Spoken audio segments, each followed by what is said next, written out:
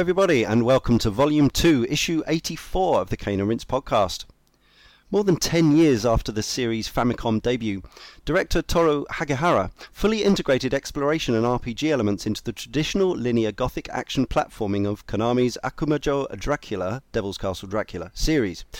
The result was one of the most celebrated 2D titles of all time, Castlevania, Symphony of the Night. Joining me, Leon Cox, in this issue, Joshua Garrity. Hello there. Carl Moon. Hello. Better than last time. And we welcome special guest from Midnight Resistance, Andy, Johnny fucking Castlevania Hamilton. Hello.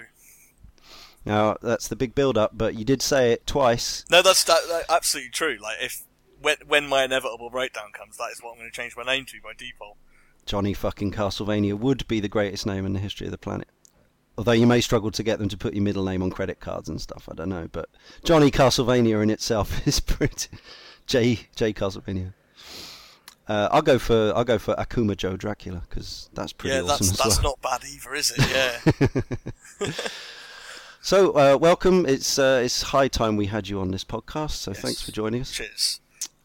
Now, we want to really start with a general reminiscence. We can't go into crazy amounts of detail because there are over 25, I think, 2D Castlevanias going back to 1986. But I do want to talk a little bit about the history of the series, find out which ones we've played, our memories of the series, as well as Symphony of the Night. So specifically, Andy, in the words of Psycho Mantis, so you like Castlevania?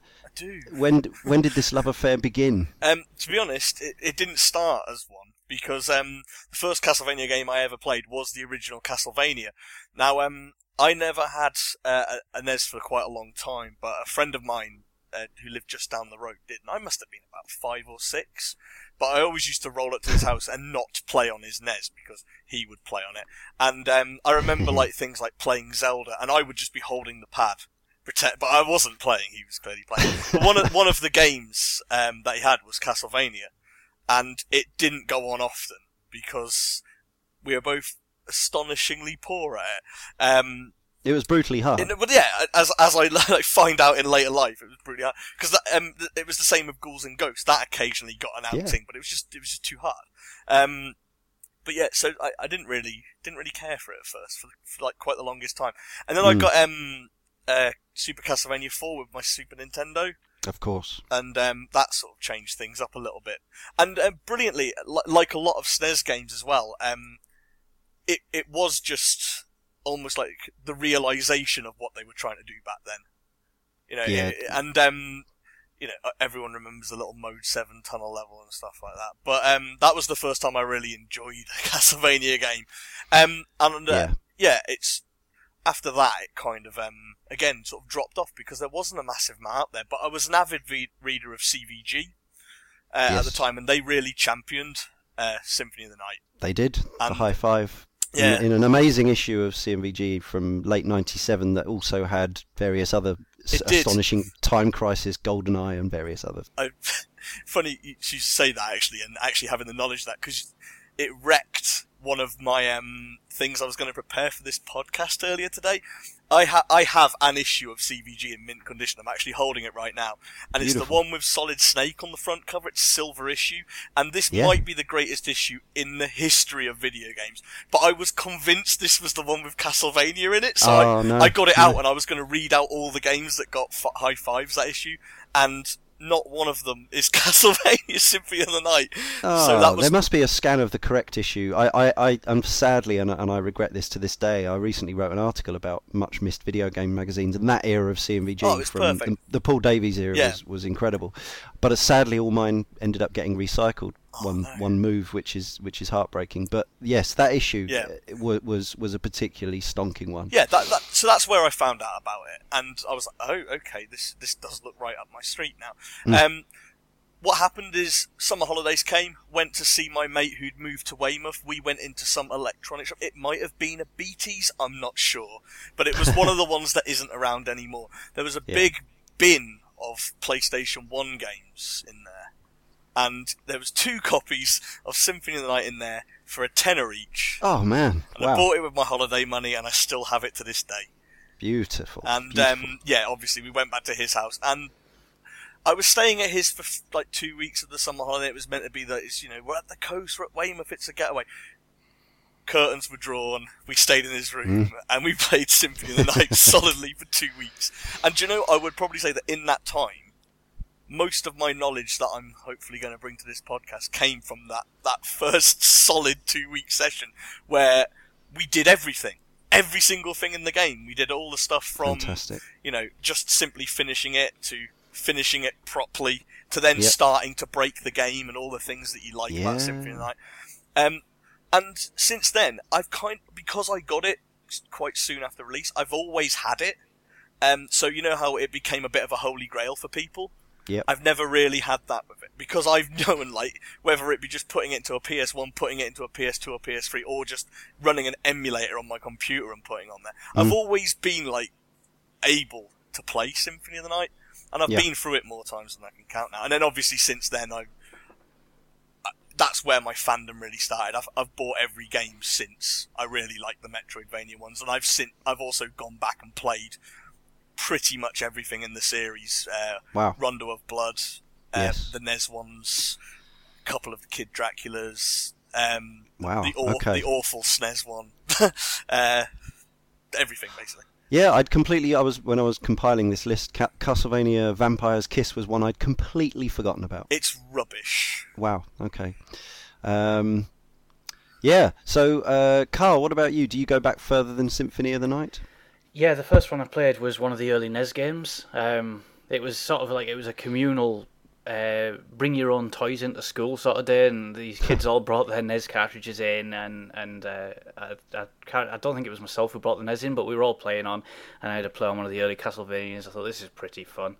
But I remember at the time, I think, it's no Shadow of the Beast. The graphics would have been considerably down market from Shadow of the Beast, it's true. Yeah. And it was just sort of one of those crazy moments, and then I got a SNES years later, and like Andy, it was sort of Super Castlevania 4, and I played that, and it was kind of fun, but it didn't sort of click with me, and at the time I was sort of, I wanted to play Mario, and then later on it was like Donkey Kong Country and so forth, and then I didn't sort of realise at the time the intricacies and the sort of the differences between these games, even though they're obviously quite huge, and then again, a lot like Andy, and I've mentioned it before, I was a huge fan of CVG, and I've said that the high five is always my favourite review score in any magazine. I always thought that they sort of nailed it on, and they were so behind Symphony of the Night that I thought, well, I've got to play this because CVG know what they're talking about, and I got a hold of a copy,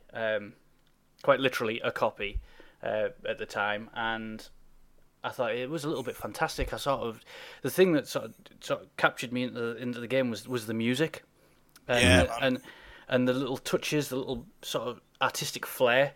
That it was never sort of the most polished, because at the time we'd had other platformers on the PlayStation like Pandemonium and stuff, which was all bright colours and sort of these graphics and sort of like we'd gone into 3D platforming, 2.5D. No, Pandemonium was awful. And Castlevania had like. It was sort of a step back in terms of its visual style, but it had so much more flair than anything else that it was so much detail as well. Beautiful to look at.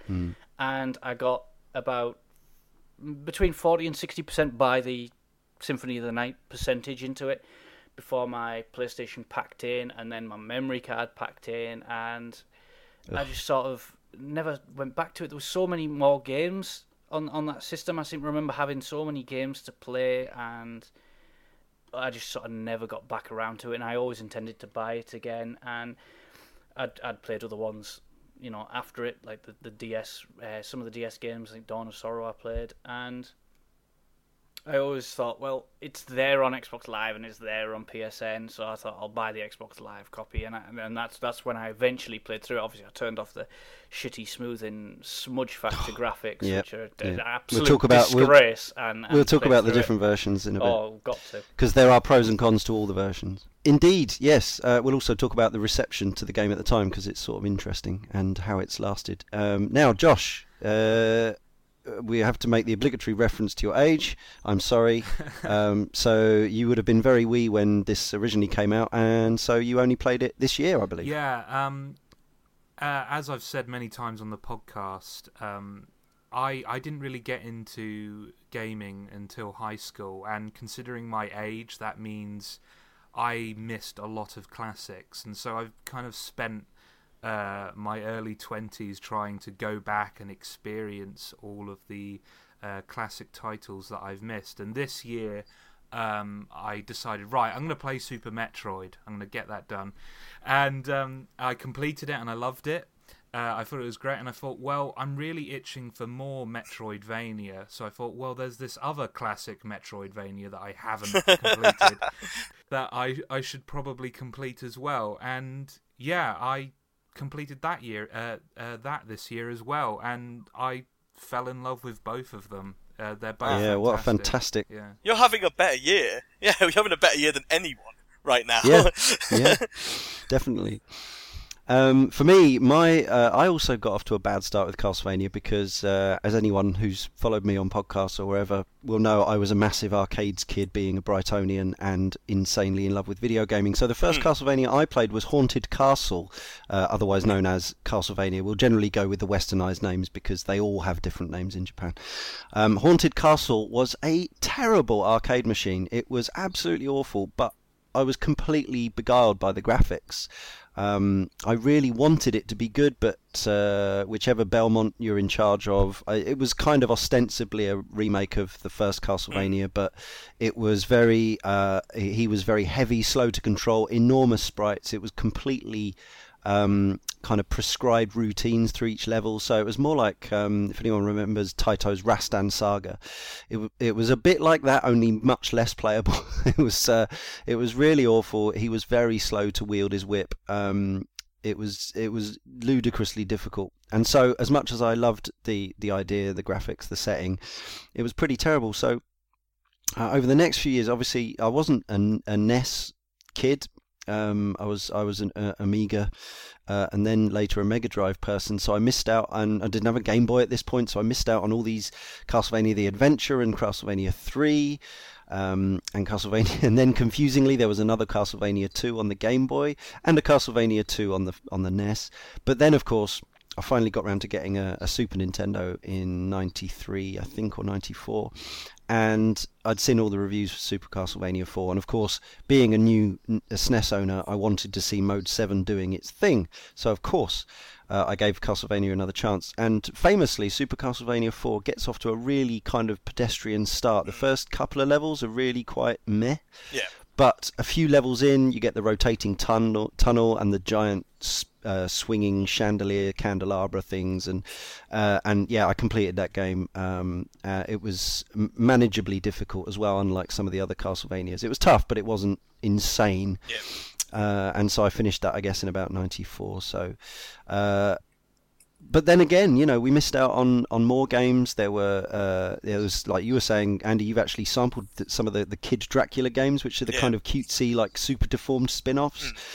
There was a Sharp 68,000 version, which later came to PS1 as Castlevania Chronicles. Rondo of Blood, which is widely regarded as one of the best in the series, pre the Metroidvania. It's the best of the classics. Best of the classic type, definitely. So that was Chino Rondo in Japan. That came out on the PC Engine, which obviously wasn't a huge big deal over here, although Mean Machines and the like were obviously purporting that we all go and buy one. You can get that on Virtual Console on the Wii. Yes. So you can also play it on your Wii U, and it's full speed, full screen, 60 Hz and all that. Then there was Bloodlines on the Mega Drive. Now, I never played this. I heard mixed things about it. I think people were disappointed after the graphics of Super Castlevania 4, but some people tell me Bloodlines is actually a worthy game in the canon. Yeah, it's a worthy. It's a worthy game in its own right because it's got a few interesting things with selectable characters and stuff like that. Just keep keep the basic formula a little bit interesting. But yeah, it's its own unique game. It's standalone pretty much, and it's in a slightly more modern setting than other Castlevanias. So if you're a big fan of the series and kind of like seeing how sort of certain enemy designs change over the eras that they're set in, which is a bit fast and loose, it's a cool little curio in that regard. Yeah, this is what Konami did at this point, where they would make very intelligently, they would make completely separate games on both SNES and Mega Drive to cater for the differences. So like Sparkster were two different games, Tiny Toons were different games, Castlevania and Contra had different games. It's a really good idea, and it meant that for collectors, of course, you wanted both versions, so everyone was a winner.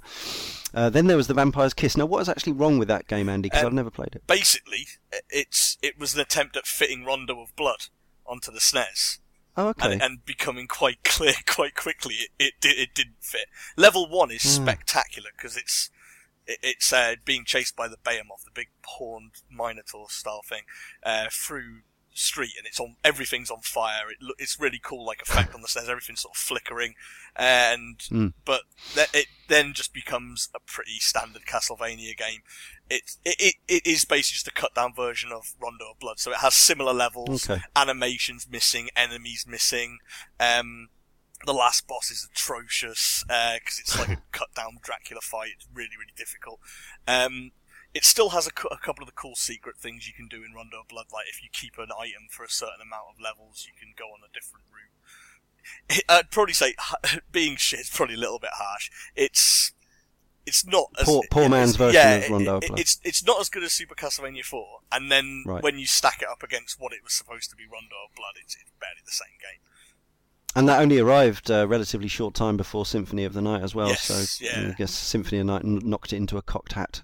We'll come back to Symphony of the Night, but just to kind of get up to where we are with the Castlevania 2D series, so there was one more original Game Boy game, Castlevania Legends, after the Symphony of the Night came out. There was never a 2D Game Boy Color Castlevania, curiously. I don't know if Circle of the Moon or Harmony of Dissonance were originally planned to be Game Boy Color games and got moved over to when the Advance came out. I'm not sure, but Circle of the Moon is known just as Castlevania in Europe, confusingly, but it is Circle of the Moon. I think it even says it in the game itself. So the GBA trilogy is well worth investigating, particularly the final game, Aria of Sorrow, which I know a lot of people rate as almost being up there with Symphony of the Night. All three of them I really like, but and we'll get onto this probably a little bit more when we get on Symphony of the Night. They were all the Symphony of the Night formula, the daft, the Metroidvania daft formula. So the big map, the items, the RPG things, but all three of those and the DS ones, which we'll get into in a second, they all had like an extra gimmick that was unique to that game on top of it, and all the gimmicks were kind of cool. But some of them were less cool than others, and I personally found that like the sort of more stripped back approach of, even though Symphony of the Night is quite a complex game when it comes to all the items and stuff, as of itself, I found that like, because I played Symphony of the Night beforehand, I was kind of missing the basic rules of that. It was like those rules with this new thing on top of it, and the next game was the Symphony of the Night rules with this system on top of it. And I guess like depending on how much I liked them was all down to my preference for that specific system, because I knew I liked the game. I knew I liked the style of going through the castle, getting the percentage up, eventually fighting the last boss, but knowing there was loads to go back for. That's my thing. But like the card system in Circle of the Moon was quite cool, but so I can't really remember the systems from Aria of Sorrow, but I remember you were sort of Pokemon collecting souls. Yeah, that was it, because that was what transferred over to the 3DS version. The DS version. Yeah, I wasn't quite keen on that. Okay. So the game itself's great, the setting is brilliant, but it was just like those extra systems. Yeah. There's I have a double pack cartridge Konami released of Harmony of Dissonance and Aria of Sorrow, which is well worth tracking down if you can get it. I expect it's probably worth a bit of money now. I don't know though. Famously, they would appear in shops for a little while, GBA games of a certain quality, and then sell out, and that would be it. They'd be gone, and then you'd be be paying through the nose on eBay for them. Probably less so with the DS trilogy. Which started with Dawn of Sorrow, which was almost a launch title for DS, and that was the first one that I thoroughly played and completed since Symphony of the Night. I really liked Dawn of Sorrow. The art style upset a lot of people, though. It did, yes, yeah. I mean, as of itself, it's all right, but when you compare it to what we had before, that's It's moving away from that the oil amazing painting, pixel art. amazing, sort of stuff. Yeah, and even like the box art and stuff. Castlevania's always had like phenomenal art behind it, but it just became like some quite generic anime, didn't it? That is true. Yeah. It didn't look like that in game. Like in game, it still looked like a Castlevania game, but it was just like the cutscenes and the box art was just a bit boring.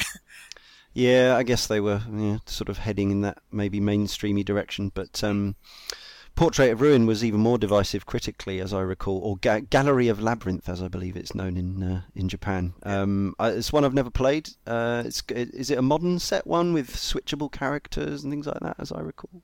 Yeah, it's very similar to Dawn of Sorrow, and it says it's like a modern setting, like Dawn of Sorrow was a little bit more set further up the timeline, but there was maybe like 2 rooms in the entire game which actually indicated that it was in a somewhat realistic setting. Now I'm going to guess this next one, not even Johnny fucking Castlevania has played. Maybe I'm wrong. Order of Shadows for mobile phone, possibly Japan only. No, I haven't played that one. No, I didn't think so. Now, the last one that I think we could probably say is the most recent proper new Castlevania or Metroidvania-style Castlevania was Order of Ecclesia on the DS, which I've not played. Oh, you've played that as well. Okay. And what do you guys rate? I rate it quite highly, actually. I haven't completed it. I'm still working my way through it. It's tough. I gather it's a tough one. Yeah, it's quite hard. It's not a Metroidvania game, though, like the other DS games. It's more of a just... here's a straight path and traditional Castlevania then. But it does have a lot of the RPG stuff that carries over from Symphony of the Night. So it's kind of like this nice hybrid of old style Castlevania and Symphony of the Night style Castlevania, and it's really good. You do see it knocking around, but I don't think it's super common, but I don't think it's super rare either. Andy, what did you make of this one? That's one which has completely slipped my mind. It's been a long time, isn't it? You've got like a hub system, which is a bit more like the traditional castle, and then you go into levels. It's been a while since I played that one, but I again, all the DS ones I remember enjoying. I just, again, much like the GBA ones, there was just something about Symphony of the Night which edged them, and I can't quite put my finger on what it is. So there's a slightly quirky one next, which is by the excellent M2 developer for Konami. M2, who we know from the excellent Sega Vintage Collection remakes. And they did a remake of the Game Boy game, The Adventure, for WiiWare. It costs 1,000 Nintendo points or whatever. It's £7. I've played a chunk of it, and it's a really nice sort of SNES-esque throwback to Castlevania. Anyone else had a go of it?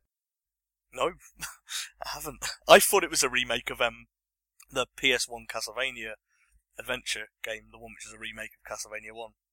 I thought it was that, and I have that on the PS1, so I never bothered with it. No. Yeah, it's a remake of the Game Boy one, from 1989 or 1990. That's me having to do some homework now. Worth checking out, definitely. Which brings us up to the one that I only played the briefest time of, which is the weird co-op XBLA PSN Harmony of Despair. Some people got into this, but some people... I didn't like it at all. No. I played this before Symphony of the Night, strangely enough, and which actually left a really sour taste in my mouth for exploring the rest of the Castlevania series. It kind of put me off going back to Symphony of the Night. Had some pretty interesting ideas. But they weren't executed really well. The co-op was okay, but it didn't really feel like a co-op game. It didn't feel like you were cooperating with the other person. It just felt like some other guy was, tottering about in your game. The bosses weren't very well. They just kind of reused bosses from older games, but not as well. And the environments weren't as well thought out. It's just kind of an average game overall. There was there was some DLC for it and all sorts, wasn't there? Harmony of Despair is a strange one as well, because it was released to the marketplaces on the 2 major consoles. Where you can actually buy the classic Symphony of the Night, which obviously everyone talks about anyway, for 50% less than the price they're charging for this one that was getting absolutely torn apart in reviews. So yeah, Symphony of the Night is 10 times the game this is. At least, Yeah, and yeah, it's, I mean, it was a really hard sale to try and push this as a, you know, what was a 1,200 point, or I think it was $12 game or whatever, when you can go and buy Symphony of the Night for what is essentially pennies. It was a strange one. I think when it came out as well, and this might be slightly off mark, but part of the first part of the point anyway is I seem to recall it was launched just after they'd announced the Mercury Steam one. Yeah, which right. Which I love. I think that's I'm a Castlevania purist, and I think you can come. I should say at this point we will do a show for Lords of Shadow. You can come back on and we'll talk all about the 3D lineage, including the N64 ones and the PS2 ones. Good. And stuff like that. My speciality. But sort of moving back to the point is, I remember that they were trying to push this by going, but this is the one that Ega's made. This is the game by the Castlevania guy, not those Igarashi, Americans. This is by this is the real guy, and it came out and it wasn't that good. Yeah, the thing is, it's happened sometimes. Igarashi had worked on them all since, in some form, pretty much since Rondo of Blood, where he got a special thanks in Rondo of Blood, and they brought him in for Symphony of the Night, where he was actually the assistant director. It's the only one where he's actually credited as an assistant director. After that, he's always a producer. Or scenario writer. Whereas in Symphony of the Night, he was assistant director and programmer and scenario director. So it was a bit loose, but you're right. They did actually bang on. It's co-op and it's done by Ega, and it's like, well, look at his history. He's also worked on pretty much all the others. So it's that wasn't really a selling point. I'm concerned that a lot of people, because it was promoted as part of Summer of Arcade and stuff, as I recall, a lot of people will have had their first experience of Castlevania with Harmony of Despair, and they'll think that that's what they're like. Well, that was the case with me, and for a brief while there, it did kind of put me off playing the rest of the series. But thankfully, I did play Symphony of the Night, and now I know what people are talking about. Even worse, that was a really strong Summer of Arcade as well, and people are looking at that saying, "Well, that was the weakest game, wasn't it? Castlevania can't even live up to these other games that have just been released this summer. What's Castlevania all about?"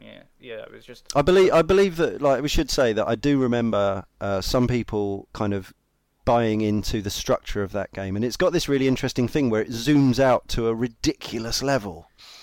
So you can see a crazy amount, and there's all kinds of interesting things going on where two of you might be fighting at one corner of the map, miles away from two other people, and your attacks can actually have an effect on what's going on all the way across the other map. I think it might be one of those games where if you get the right group of people who are willing to commit to it, there might be an interesting experience to be had there.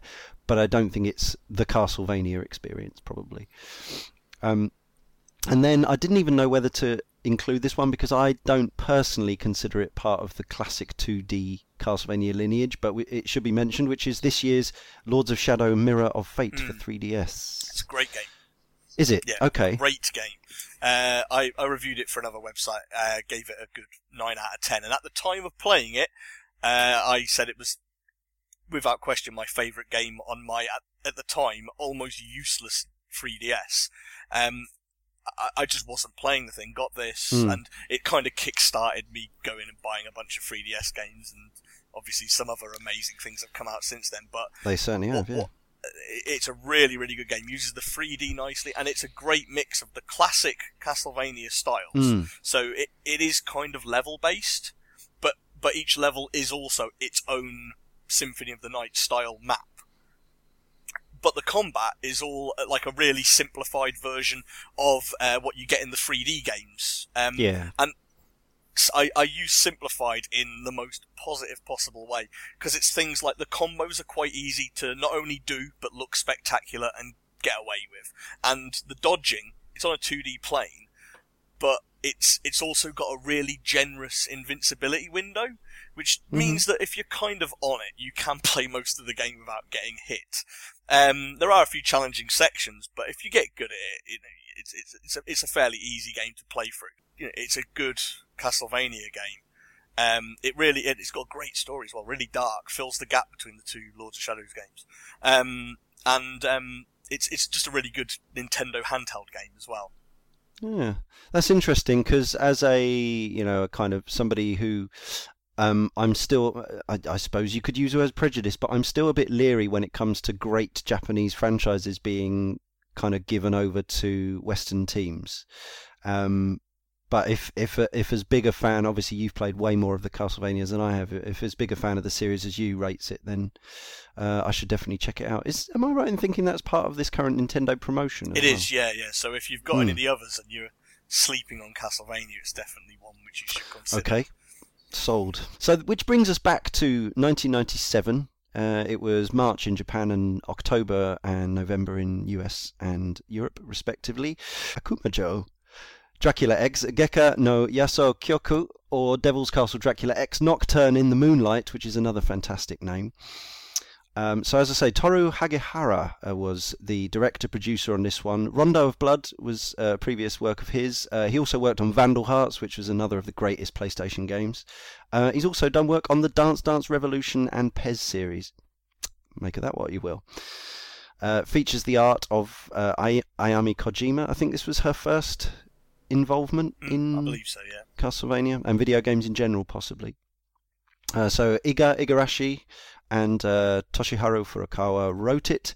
And then, of course, there's Michiru Yamane, the composer, who's worked on some of the Gradius/Nemesis games, Contra Hardcore, Rocket Knight Adventures, Sparkster, Suikoden 3 and 4, and more recently, Elibits LEDs, same game that is, and Skullgirls. And yeah, the music, I think, is one of the first things that drags you into the game, because even from the opening FMV, which is missing from the XBLA version, we'll come back to that, the music is just stunning, isn't it? Absolutely. Yeah, it's the only game soundtrack I own on CD. Okay, I was going to bought say, it. because you... Wow.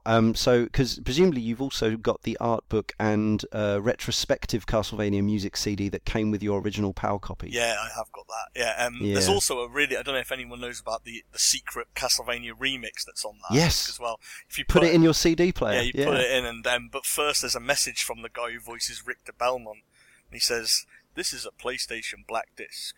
Playing this CD on track 1 could damage your CD player, but you're not going to listen to me anyway." And then a bunch of Castlevania music starts playing. That's right. I remember it well. Yeah. And there were a few other games that had that sort of thing. And of course, putting your PlayStation Black CD in a CD player didn't do it any damage as far as I can remember. But it might have made a nasty noise. It was always great having, like, when you had those features in games, and they were all like hidden things. And I remember at school it was the kind of thing that would get passed along the playground, and I always remember it being in a game called Luna, which also had a thing where you put it in the CD player. The Silver Star. Yeah, and that also had sort of the hidden message telling you pretty much the same thing. And it was always something, I remember, even back to like the Dreamcast days, where you put it in, you get wallpapers and stuff like that. It's just something that's obviously since sort of long gone. Yeah. Knights and Radiant Silvergun had extra assets on the disc, didn't they? Marvellous days. Anyway, so the game came out. As we mentioned, CMVG gave it a resounding high five and said, this game is amazing, it's beautiful, it's full of detail, the soundtrack's astonishing, and so on. But not every magazine was so kind. Now, I don't want to, misquote anyone. I haven't got sort of quotes in front of me. Andy Kurosaki, one of our correspondents, mentions he remembers Games Master being quite down, Games Master magazine, saying basically, this is a SNES game. Yes. We've all got PlayStations now. What the fuck, we want 3D polygon graphics, not this old 2D shit. I think time has proved that CMVG were quite kind of more on the money than Games Master, and I'm going to say there were probably a few other of the less kind of sophisticated hardcore magazines who probably said similar things as well, giving the game kind of 6-7 out of 10. Yeah, it's all right, but hey, you could have played this on your SNES and whatever. I think it's one of those embarrassing things where if they sort of go back and review it now, they'd obviously review it far more kindly. It was at that awkward sort of period of time, wasn't it, with the transition. Like we said, Pandemonium was even 2.5D, and we had, like, I remember, I think it was 97, had the massive promotion of, I think it was Croc, came out in 97, 96, 97, and that was like the big 3D graphics on PlayStation. Fucking crap. Yeah, I know. That game sold so many copies and it was so mediocre. I do remember a lot of places giving it the whole, it's a SNES game, it's 2D. I do remember them all being quite positive about the actual game, but then just knocking it down because of how it looked. I do remember a lot of them being like that. You could have played this on your SNES. Oh, we did enjoy it. Yeah, and if the SNES cartridge was 18,000 times the size of anything, well, that's not quite. But the amount of assets, individuals, there are so many unique sprites and backdrops and, of course, and stuff. The soundtrack in Symphony would have been impossible without the series. Yes, absolutely. Yeah. That kind of stance is just frankly insane, considering the fact that Symphony of the Night has actually aged better than most of the games on the PlayStation 1 anyway. I mean, probably all of them, I would suggest. I mean, I like going back to Metal Gear Solid 1, and I think it has aged fairly well, but there are things about it that aren't really great by today's standards. Symphony of the Night feels just as good now as it did back then, I imagine. I can only imagine. Absolutely. But it feels just as good as any game I've played recently. It's quite a frightening thing, because I was actually thinking about this the other day, and I was listening through all my classic PlayStation 1 memories, and you've got the games, you've got Final Fantasy 7, and you think, well, it's probably been better than Josh will say it's been better by Persona, and he's probably right. And you've got Metal Gear Solid, which has obviously been bettered by further Metal Gear Solid games in terms of how they play, and then you've got Castlevania, and you think, well, this is still the one I'd recommend. Not just in Castlevania, but in this whole genre, that is the first game I would recommend. So there's no caveats you have to make when you recommend it to someone. It's just incredible, isn't it? That it holds up absolutely. So I would say it probably holds up the best of any of that era, really. I tend to agree, but I think there are a few things that we've based on some of our correspondence and some of Josh's experience, that perhaps there are a few things that might be done differently now. But we'll come to that. Accessibility-wise, certainly, and instruction manuals certainly help. That you don't really get. Yes, indeed. The digital manual, in inverted commas, you get with the PSN version is laughable. It's like 3 pages, and it gives you a bare idea. But it's about 2 pages more than manuals you get in games now. That is true. But no epilepsy warning. I know you get that on the title screen. Anyway, I actually forgot to say, when I got my copy of Symphony of the Night, it had actually been out a little while. I picked it up. It was already a pre-owned copy for some reason, but it had the art book and the CD in it. Nice. I paid about 30 quid for it, which was fair enough, because I think it was 44.99, brand new. It was one of those that I kept on the shelf for a little while, and then it was kind of one of those that I was really looking forward to settling down with and playing. And then a few months later I did, and absolutely hammered it hard for however long, a fortnight, until I got to the and this is the point where we should issue a spoiler warning, because you can certainly spoil the surprise of certain elements of this game. Yeah. We're not going into the ridiculously convoluted Castlevania mythos, because it's insane. It's sort of almost Zelda-esque in its kind of intricacies, isn't it? There's a bloody good reason that the Lords of Shadows team just went, we'll just start again. Let's just step away from that. Yeah, there's over, including the 3D games, there's well over 30 Castlevania games over a 25-year period now. Longer than that, 27-year period. They're all set in different times. They involve different members of the same family, different versions of Dracula, different relations of each other, and it's insane. So we won't be going into that. But so I eventually played it, having played Super Castlevania for a few years before. Absolutely loved it. Eventually I eBayed my copy, and you can still buy, I think it was for about 70-80 quid I got for it, with safe in the knowledge that it was coming to Xbox Live Arcade, PSN, and PSP, and we'll talk about those versions again in a bit. But I don't actually know. I don't know if the release of all these other versions has dented the eBay price. I would imagine that the CD and the art book still mean that the PAL version commands a certain amount of money. But I don't know. I haven't looked. It's still a crazy price. It's one of those things where collectors always want the hard copy. A digital copy means absolutely nothing to them. So the prices, the availability of that game is no greater than it actually was. So it's still every bit as expensive. Yeah, it's one of those ones as well that's slowly but surely spiraling into the hands of people who are going to keep it as well. So that's right. It really is drying up. I remember seeing some chancer on Amazon about a year ago trying to get 200 quid for one. Yeah, that's the most I've ever seen. Yeah, That's crazy. When you can play it for it was recently on Xbox Live Arcade for under £3, wasn't it? Pennies, wasn't it? Yeah, it was 320 points in a sale last month. £2, and I remember I £60 sort of put a message out and let everyone know that they should be buying it at that price. But it's a shame when you actually get people trying to profit from classic games or any game really. I mean, I remember, was it Tales of Vesperia this year? This generation on the Xbox became so rare that I saw copies going for £350. And then 20 quid on demand. Then all of a sudden, extra copies of that disc were found, and it just dropped to like $17.99 new. So it sort of killed these profiteering bastards dead. Yeah, that's antiques. The antiques trade for you, I suppose. Those initial impressions, which start with, at least on some of the versions, there's an FMV which kind of drags you into the world, and there's this sumptuous piece of music, and then of course it opens into a bit of another game. Yes. The end of Rondo of Blood, but it's mistitled confusingly. Yeah, it's just Bloodlines. Yeah. Yeah. Well, we should probably say now that when it comes to things like subtitles and dialogues in Symphony of the Night, it although some would argue that it is one of its strongest suites, it's not its strongest suite, is it really? You know, there's the translation's not good, and the voice acting, it's truly breathtaking, and make of that what you will. It is breathtaking, and we'll talk about what they did to it for the PSP version in a bit, but there is this famous opening monologue, which I presume wasn't in Rondo of Blood, so basically you're redoing the boss battle from the end of Rondo of Blood as a prologue to the start of the game. You're playing as Richter. There's some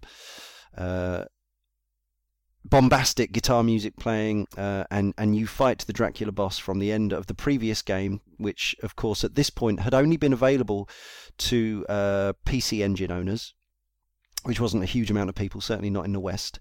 So we weren't necessarily that familiar with that bit, but the prologue is titled Bloodlines rather than Rondo of Blood, making people think that it was from the end of the Mega Drive version, which it wasn't. But it's an amazing way to open a game, and there's even it's not even as simple as it just being a bit of a game. I didn't even know this until recently, but how you perform in this opening section actually dictates the build of your character. Yep. And if you, you can't die in that section, because if you do, Maria shows up and resurrects you. Yeah. But that has a massive effect on your stats if you do.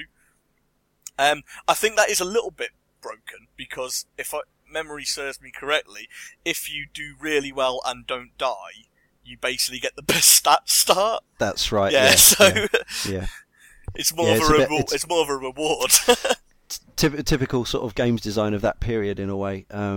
Very. But it's really interesting. You're kind of doing your dice roll for the character by playing the end boss from a previous game. You can do it. You can pick up various weapons. There's even a whole secret area in which you can pick up stuff that you can't use, which is mental. Yeah. No, but if you go there later, I think there's something missing. If you go back as Alucard. Oh, really? Okay. Something like that, yeah. So you fight Dracula in his first form. You have a sub-weapon. Now, famously, and this has confused me since I first played Haunted Castle at the arcade, when you hit items in the background in Castlevania, they drop hearts. And of course, in every other game, collecting hearts gives you health. Not in Castlevania, it gives you extra uses of your sub-weapon. Still confusing to this day, because you think, oh, I'm low on health. I'll hack a candelabra, and then even though I've done that literally millions of times, I still want it to give me a bit of health, and it still doesn't. And they never give you bits of health. Like, finding a bit of health is rare. A little pot roast, or you can get little shiitake mushrooms and pot roast, but you have to go into the menu, equip them, and then throw them out in front of you to use them. Stuff like that. But it's all marvellous stuff, but yeah, I just think that opening is so great, and when you finally whittled Dracula down to his halfway form after that incredible dialogue between the two of them, he then turns into a giant monstrous version, which is actually, it is possible to do it without taking any damage. I think there's an achievement for that on the XBLA version. Yeah. Yeah, and it's a cracking opening, and then that turns into as you kill the final boss, it spins off into a kind of Polaroid of the moment, which is bizarre when you think about it. That goes into flames, and then you get this fantastic scroll set to this even more sumptuous piece of music. And then if you're playing the PAL version of the game, a giant egg is in the background of the castle because the graphics are so squashed and bordered that the moon, instead of being a beautiful circle, is a kind of ovoid nonsense, which is a shame. But then you get thrown in, as you tend to do in Castlevania games, at lightning speed as Alucard into the new castle. And really, you're not given a Scooby-Doo what to do.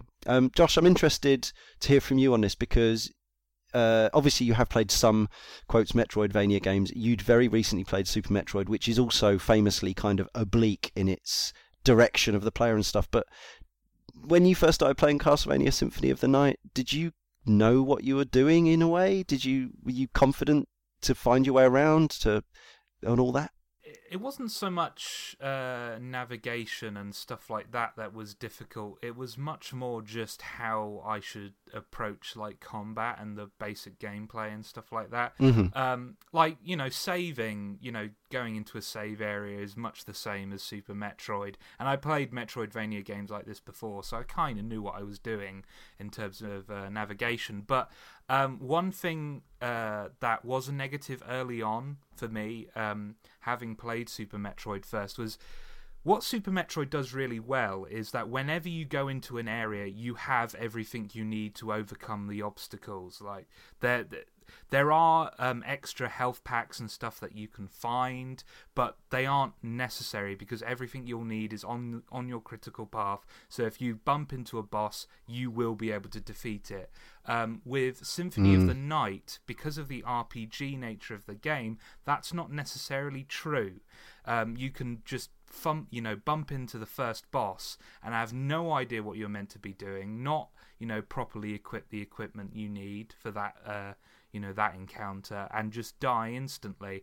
And that, like, early on, that was the reason why I struggled with Symphony of the Night. I think people remembered me on Twitter going, I don't know if this game has aged as well as Super Metroid. And I would have liked a more modern game would have been more clear about that kind of stuff. A more modern game would say, make sure you've equipped this and stuff like that. Make sure you've leveled up to a certain, degree. It doesn't even tell you to equip things. No, it doesn't. It certainly doesn't tell you that when you collect your familiars... Yeah. They're not even on by default. I didn't even, for most of the game, I didn't even use the familiars because I had no idea what they were meant to do.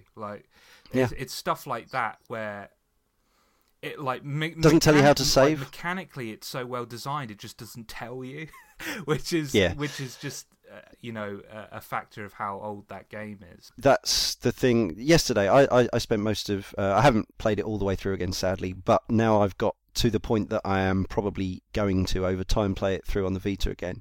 I'm about 20% in at this point, and it is still the feeling of just controlling Alucard is such a pleasure. Just every jump, every slash, every animation, he looks glorious. He's got so many frames of animation. But it's just that thing of just jumping up, hacking the candles for the hearts, and then coming down and slashing enemies and stuff. It just feels, it never gets old for some reason. It feels better than a more modern example. I played Outland as well. I finished it this year as well. In fact, Symphony of the Night was the thing that inspired me to finish Outland. It doesn't control as well. Like, the jumping doesn't feel as good. The sword play doesn't feel as good. There's just, it's that thing that we always talk about in gaming, that feel that's kind of really hard to define, but you know what it is when you play it. It just feels really good. You're telling me that you walk everywhere in Symphony of the Night? you don't slide everywhere like everyone else on Earth? Yeah, so particularly speedrunners, by default. Now, you pick up many moves along the way with Alucard, and in fact, again, this is another great example of Symphony of the Night being ridiculously stuffed with secrets. A lot of weapons, and Alucard himself has a certain amount of moves that you kind of might just accidentally activate by inputting, say, a dragon punch, Street Fighter type maneuver, or a fireball, something like that. But one of his default moves is if you tap the triangle button, or Y on the XBLA version, is Alucard does a backdash. Now, that's quicker than walking. So if you watch a lot of videos of people playing Symphony of the Night, and no doubt people who have played it through umpteen times, like Andy here, so you're one of these people who basically backdashes around the place. Yeah, that game, as far as I'm concerned, it's triangle to move. Like that's the official controls, like. That's a very strange thing, isn't it? No, I didn't do that simply because Alucard's walk animation is so beautiful. It's like one of the best sprite animations I've ever seen. But yeah, I can understand someone doing that. I wanted to soak in the environments. I didn't want to speed through, so I never used that technique. Fair enough. One of the things you mentioned about it being packed with secrets, which I'm sure we'll probably go into more detail later, but there's a great one in the animation. And I've only ever seen it once, and I'm convinced it might actually be rubbish. I might have made this up. So going in completely without checking my fact, but I'm sure, just want to see if one of you guys have seen it. I was jumping and hit the double jump animation at the point where one of Medusa heads clipped me. Yes, you and I've only seen it once. Yeah, he just turned into a gargoyle and dropped to the floor. Right. You're and I've seen pretty it much invincible, aren't you? When it goes on, you don't really take any damage, and I think you produce a huge amount of damage yourself, and it's quite a rare thing. It happened to me once on my playthrough. Like everything else in the game, it's stunningly well drawn as well. There's other secrets. There's places you can sit down and Alucard will fall asleep if you stay there. There's that bizarre fruit machine in a room, as I recall, which you can do something with. There's like a confessional place as well where you that's go a confession great booth. one. Yeah. So many things. There's the bird that lays eggs and raises chicks. There's the telescope that you can look through. You see the ferryman. The ferryman or the fish. There's obviously sound touches. I think my favourite touch in the whole thing is when you need the clock tower ring to finally make your way towards what would be the sort of mid-end to end battle. And then the clock actually chimes 13 times, which is, in traditional tales, that signifies the death of a family member. Or the imminent death of a family member. So that was always a touch that I absolutely adored in it. Or simple things like the fountain. It's the biggest room where you fight one of the bosses, and the fountain all runs to blood if you stand around. And yeah. That's amazing. There's some various graphical references to previous games in the series. Various references to other things like Nosferatu and Lord of the Rings. And then, of course, from a gameplay point of view, this is an RPG, so you get rare drops, which are kind of important in this game because there's some stuff that you can get if you hang around a lot. I think one of the places, and we haven't actually sort of described the basic gameplay. If you don't know, I'm surprised you're listening to this podcast, but it's a 2D platformer with hacking and slashing. That's all you really need to know. With a giant map, you're in a castle, you're trying to get to the next bit.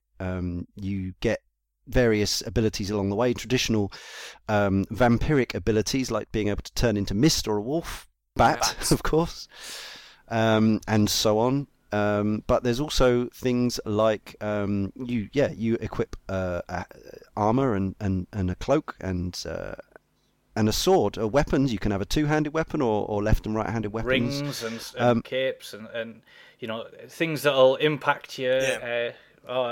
It's a game that massively undersold itself in all the things that it actually featured, and I think that's what caught so many people out, is that they were either they were taken back by how tough it seems, or especially, I know you will see it in the correspondence, how many people played it and they were just sort of lost, unsure on what to do or how to do the most simple things.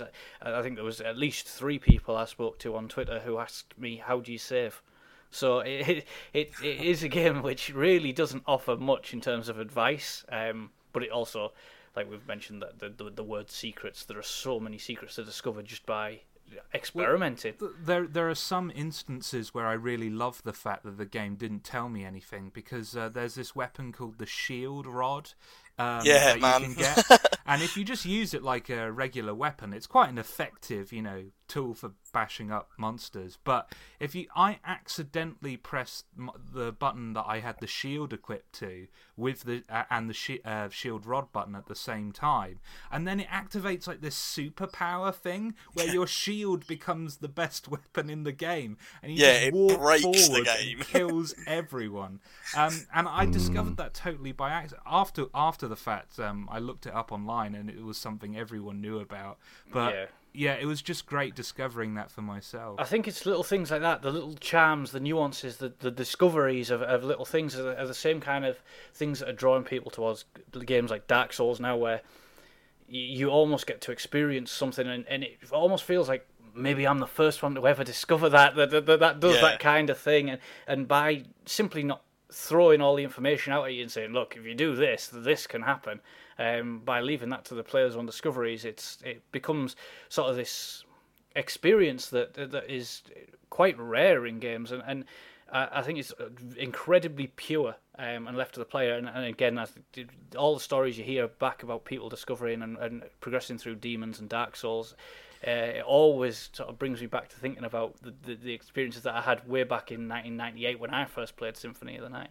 Well, I've been playing Dark Souls recently, and I have to say that while mechanically there are a lot of differences, it does feel like these games were designed with similar mindsets. Like there is a similar approach to the way these games are constructed, in that they're really, really vague about what you can do and the stuff that you can do with all these weapons and mechanics. But once you get into the mindset, once you get into the headspace that you need to be in this game, it's better than almost anything else. It's just fantastic. From what little Dark Souls I have played, far too little, and Demon Souls, the structure or the rhythm, the pattern of gameplay, the sortie from save point to next area, all the while feeling like you're going a little bit too far, and you're hoping that next exit you take will be a save room and not a boss fight, things like that does ring very true of the Dark Souls experience. I don't think it is so different. I don't know how many weapon types there are in this game. There's certainly once you find the hilariously acted voice of the shopkeeper, you get access to a kind of bestiary list, and you can see just how many enemy sprites there are in this game. Again, this is something that this couldn't have fit onto a Mega Drive or SNES cartridge. It would have been just far too many megabits. I think the game on PSN comes in about 300 meg, so about a third of a gig, which is pretty sizable for a game in 1997. But how many weapons there are, I'm not sure, but certainly there seem to be quite almost limitless number of kind of combinations and little tricks and things you can do with each one, and different ways of attacking and defending certain monsters. I like that they weren't afraid of letting weapons just break the game completely as well. Is it this Chrysogrim? Oh, the Chrysogrim, yeah. Like there's an enemy in the library called the Shmoo. It's like a weird ghost thing. In the inverted library, which again we'll get onto later, I'm sure. But what happens is kill a load of those, raise your luck stat. I mean, the first time I stumbled across it was literally by luck. But eventually one of them will drop this weapon. You equip it, it's a sword that attacks about 10 times for every button press. Yeah. Like, really, really quick. And not only that, it's one of the strongest overall weapons in the game anyway. So you could just stand in front of pretty much any enemy and just tap the button 3 times, and you completely tear them in half. And this is a rare drop, is it? It's somewhere? really rare, yeah. I think it's the rarest drop. I remember on my playthrough, I intentionally went, after I'd completed it, I intentionally loaded up save, went back into to sort of farm shmoos to try and get it to drop, and I must have killed a good between 100 and 200 of them. I didn't get a single drop, and I was raging because at the time, Josh, you'd actually posted on Twitter earlier that day saying, just got the Chrysogrim. I was like, oh. Yeah, but I spent an hour and a half trying, because I completed the game, so I was just looking for other secrets, and I thought, wow, the Chrysogrim is this weapon that everyone keeps talking about. I want to get my hands on it, and I spent an hour and a half farming smooths trying to get that thing, just going back and forth, back and forth. But yeah, that weapon's fantastic, because another thing that you didn't mention is that you can walk while using it. Of course. Other weapons you have to pause pause to slash, but this one you could just carry on walking forwards. So it's just like Alucard's just casually walking past while enemies just die in front of him. And on the topic of so many weapons, I just want to mention that, we've mentioned that there are so many different permutations to have, that there are loads of weapons in the game that even have sort of hidden moves by just doing, this standard sort of fireball technique, down, forward, forward, and then an attack, or takes on that'll do like super swipes, and there are loads of those different sub-moves to each weapon as well, and you think there's just an incredible amount of depth there. That these are never told to you on the weapon. Some will mention that it may have special moves, and that's not even on all the weapons that do, so you've got to try them, and then, you never know, you might end up with a super attack where you start whipping across the screen, or you've got one where you'll sort of you'll slide back through an opponent and then attack them from what would be behind to do, I think it's 2 or 3 times the standard damage in a critical hit, and that is just absolutely outstanding. Isn't it weird stuff? There's weird stuff, as I recall. Secrets like at the start of the game, like half of your options settings in the config are actually kind of grayed out, or they're just dotted, and then it's actually doing certain things in the game and collecting certain items that gives you access to actual game config options and things like that. Like, isn't one of them gives you access to multicolored menu screens and stuff like that instead of just single color? Or I can't remember. The same thing that was in Final Fantasy VII, for example, where you change the colored boxes. That was a feature in this game, and there are so many things that you pick up, and there's the little sort of gems that allow you to do additional things, like you'll open blue doors is an obvious one, but they become loads, and there's the familiar pickups, and then there's the spells which are in the game, which is quite unusual because you can actually buy the spells, or at least a few of the spells, from the shopkeeper. But if you actually know the combination of the spell, you can actually do it from the very start of the game. Yeah, just if you put in the right controller input for any of these special moves, they just suddenly appear in the config. And you can do them at any time, and obviously that's really unusual in the game. And I remember I was playing, and all of a sudden these fireballs started going across the screen, and I'd accidentally inputted a spell command, and it's incredible. Yeah, so astonishing stuff. That shopkeeper again, actually. Remembering coming across him yesterday, and there's a few things about that. There's some items that you just it just kind of gives you half information. Like, here's some stuff, you don't definitely necessarily need it, but you probably want to get it.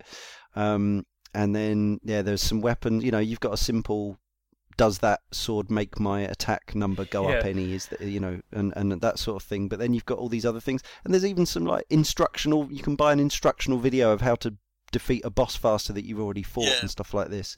And this is a game that is based around replay value. For instance, we were talking about the fact that playing the opening section dictates your character potentially.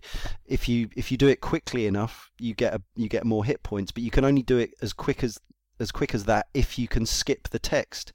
The cutscene, which you could only do if you've played through the game once already anyway. I think my favourite purchase I ever made from the shopkeeper is the map, which you immediately buy, and you look at it and you go, oh my god, it's massive, and then you realise that map isn't actually everything. Half finished. It's about half of it, if that. It just gives you an idea of places that you can go. And that is an enormous amount of the game, and if this has been a massive love-in so far, and unapologetically so. But there are a few things that can be frustrating about the game, such as that situation where you have just walked for 15 minutes across the map, you found various secrets in various rooms that you got no idea how you'd ever find them again, and then you stumble into a boss room with 11 hit points remaining and you die. That's pretty harsh. It's not like Dark Souls where you can go back and pick up everything that you dropped. You can't do that in this. You've got to reload. I think Alex actually mentioned in his correspondence, didn't he, that was going into the game, he didn't know a whole lot about it, and he actually mentioned that. In particular, he actually said the game was completely unforgiving, that he'd been farming and all of a sudden dead, and that is it. Even Dark Souls and Demon Souls are a lot friendlier. They are, but then there is another part of the experience. There's a couple of doors early on in the game that are it's magically sealed. That's all it says. You go up to it, it says magically sealed, and then at some point they're no longer magically sealed because of something that's happened. It never explains why. So in the meantime, you've been kind of trying to go to every corner of the map. And this is as good a time as any to mention the percentage thing, where every single square of map visited adds to your overall completion percentage to the point that you can complete the game with over 200% due to I think it was meant to be 200, but I think the 0.6 it was 200.6, but you can actually glitch to 400. Yeah, by various crazy methods. I remember my first completion on PlayStation back in '98, I guess it was. I got to, I think it was 1 square, whatever that percentage is, minus 1 square of map, and I have no fucking clue to this day where it is. But by the end of this game, you are turning into the bat and bumping up against every single corner of every ceiling, trying to complete, if you're retentive about it. Or worse, where you've got to do the super jump as a wolf in the underground caverns to hit, I think, what is it, about 9 squares that are above you, and the only way you can do it is with that super jump. Fond memories of doing this? Yeah, absolutely. I set out the challenge that for this show. I didn't just want to complete it. I wanted to, say that I'd actually explored every square, and it came to the point where some aren't obvious. There are some really tough rooms to get into, like one where you've got to hit. There's 4 cogs across 2 different rooms, and you've got to hit each one a certain number of times until they make a certain sound to open up a gate. And you think these are really sort of out there that you wouldn't necessarily get. And one of the things I found was it was actually a Microsoft Excel spreadsheet, and it was all drawn out in the squares, and it was really intricately done. And I think at one point, similar to what you had, Leon, you had maybe 1 square left. I had 3 at the end of the game. And I sat in front of this spreadsheet and my game map for over 30 minutes going, got that. And then there it is, and making my way to it. It sounds really menial, and it's one of these things. It's something that achievement hunters have had since, where you think, what's the point in getting it? But other people are saying, I enjoyed going to get it. That was sort of the rush back then, and it still follows through now that I can say, yes, I've actually explored every single bit of that game, or accepted the challenge and done it, and I wouldn't change. It was obviously a great move to put that achievement in the XBLA version to give you some small extra incentive to do it, because obviously doing it on PSN version or even the PSP version, you pretty much only have the warm glow of satisfaction for doing it. Do you do it every time, Andy? You've played through this game a number of times. Do you have to do this? Is it a compulsion to... I'm still working through it on the Xbox version. I've done it once on the PlayStation version. But no, to be honest, it's not. Most of the time I kind of end it. Because after the first time I played it through, which was on this summer holiday, we did everything. We finished the game, and then finished it properly. And then we started looking for the 200%. And then we started, doing stupid things like putting the CD in the CD player. Like, we ripped this game apart, all the little secret stuff we found that weekend. In fact, the only time I've ever seen the gargoyle I was talking about a minute ago was during that first ridiculously intensive playthrough. It was during that time where we started breaking through walls and stuff using glitches and going, okay, let's see how much we can push this. And I can't actually remember what the most I've ever managed to get to, but it was probably quite high up there. It was definitely sort of leaning towards the 206. I've never gone further than that. I've seen some of the glitches where people cover the whole map pretty much. Yeah. But we've never went into that sort of territory. But no, I don't ever feel the need to do it. I think it was a really cool version putting it in the 361. Same as giving the achievement for doing that first dude without being hit. Yeah. Because it acknowledges the history, and it acknowledges the fact that that people had always been doing that with that game, and the fact it's really open to it. I mean, it's not intentional, but it doesn't really penalise you for doing it or anything like that. So, I don't feel the need to do the really ridiculous percentage, but I do get anal whenever I walk through any room. Like, I can't leave unfinished space in a room. It's horrible when you have to. Like a really high room and you haven't got the abilities to get up to the top and cover it yet. But I walk. I slide through most corridors and then do weird jumping things to try and clip areas. Quite right too, as it should be. So we may as well talk about what happens. Why are we talking about 200%? For those who don't know, who'd care to explain kind of what happens at the end game? Shall we call it the not end game? You fight your way through the castle, beat a bunch of bosses, and eventually you get to the area where you fought Dracula in the intro. Only it's Richter Belmont there, and you fight him and you kill him, and the game ends. Yep. And it's a bit of a downer. And that's it. Or is it? No, it's not. No, it's not. The first time I discovered this, it was, again, during that ridiculous first session, and it was found, no player's guides, no nothing. Like, it was the real deal. That, hidden in the game, and you will stumble across them if you're going for 100%. They're not random or ridiculously hidden, but they are things that you might only get after you finish the game, saw the ending, and then go, I'm going to 100% this. If you go for that, you will find them. So, but there's 2 rings in the game, and their item descriptions are a bunch of weird random letters that admittedly do look quite obviously that they are part of a sentence. And when you have both of them, and you piece together the 2 parts of the sentence, it says, wear together in tower, or words to that effect. So you wear them together when you fight the final boss, alongside a pair of glasses. Yeah, the holy glasses. You wear them. That's it. Yeah, you wear them together in a tower, and it allows you access to this thing that gets you the holy glasses. So you go fight the last boss, but this time you put on the holy glasses, and there's a big skull controlling Richter Belmont because he's being possessed by horrible things, and you kill that instead. And he goes, "Thanks, Alucard, but the Dracula's in another castle." So we've got to go get him. And you go into a teleporter, and it teleports you back into the room you were just in, only everything's upside down.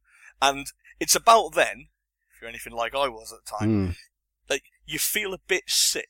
Because you suddenly realise, like, what this game is just suddenly said to you. It's like, yeah, you know the 100% you just did? That's half of it. It doesn't take as long to go through the inverted castle. No, and you can go pretty much direct to the last boss if you want. But if you go for the full 200, there's a lot in there. And brilliantly, it isn't just they've inverted the room. They have literally just inverted the rooms. But there's new enemies. Yeah. There's remixed bosses. Yeah, there's some new bosses. There's some remixed bosses.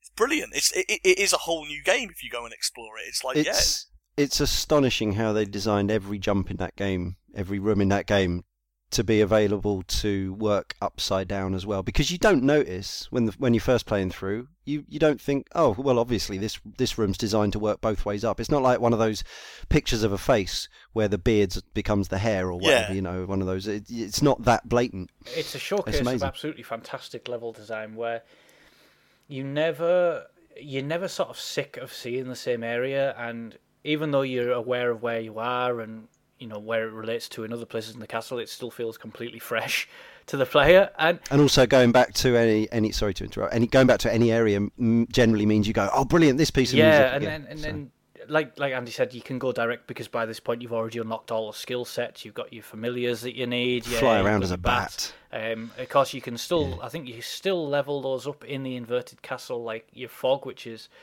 pretty much useless. You end up turning into, I think, is it an acid cloud or something, and it becomes one of the best transformations in the game where you just float through areas and kill everyone, and that's absolutely fantastic. And you sort of, it's just really clever done, and like that twist on the 100%, and you realise it's only 50%, and the last battle that you have with Richter is absolutely so difficult until you stick the holy glasses on, and then it's one hit, and you hit shaft, and you're like, that was different.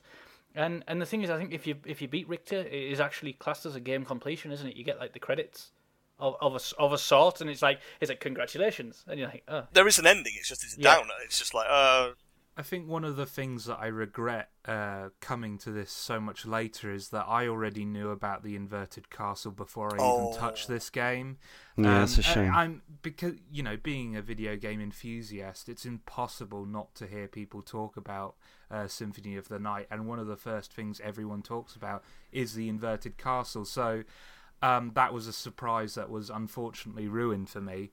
But still, I still respected just how well designed that place is. Like Leon said, the fact that this thing works upside down is just impressive enough in of itself. It's just insane. Actually, the Inverted Castle actually has some of my favourite boss battles in the game.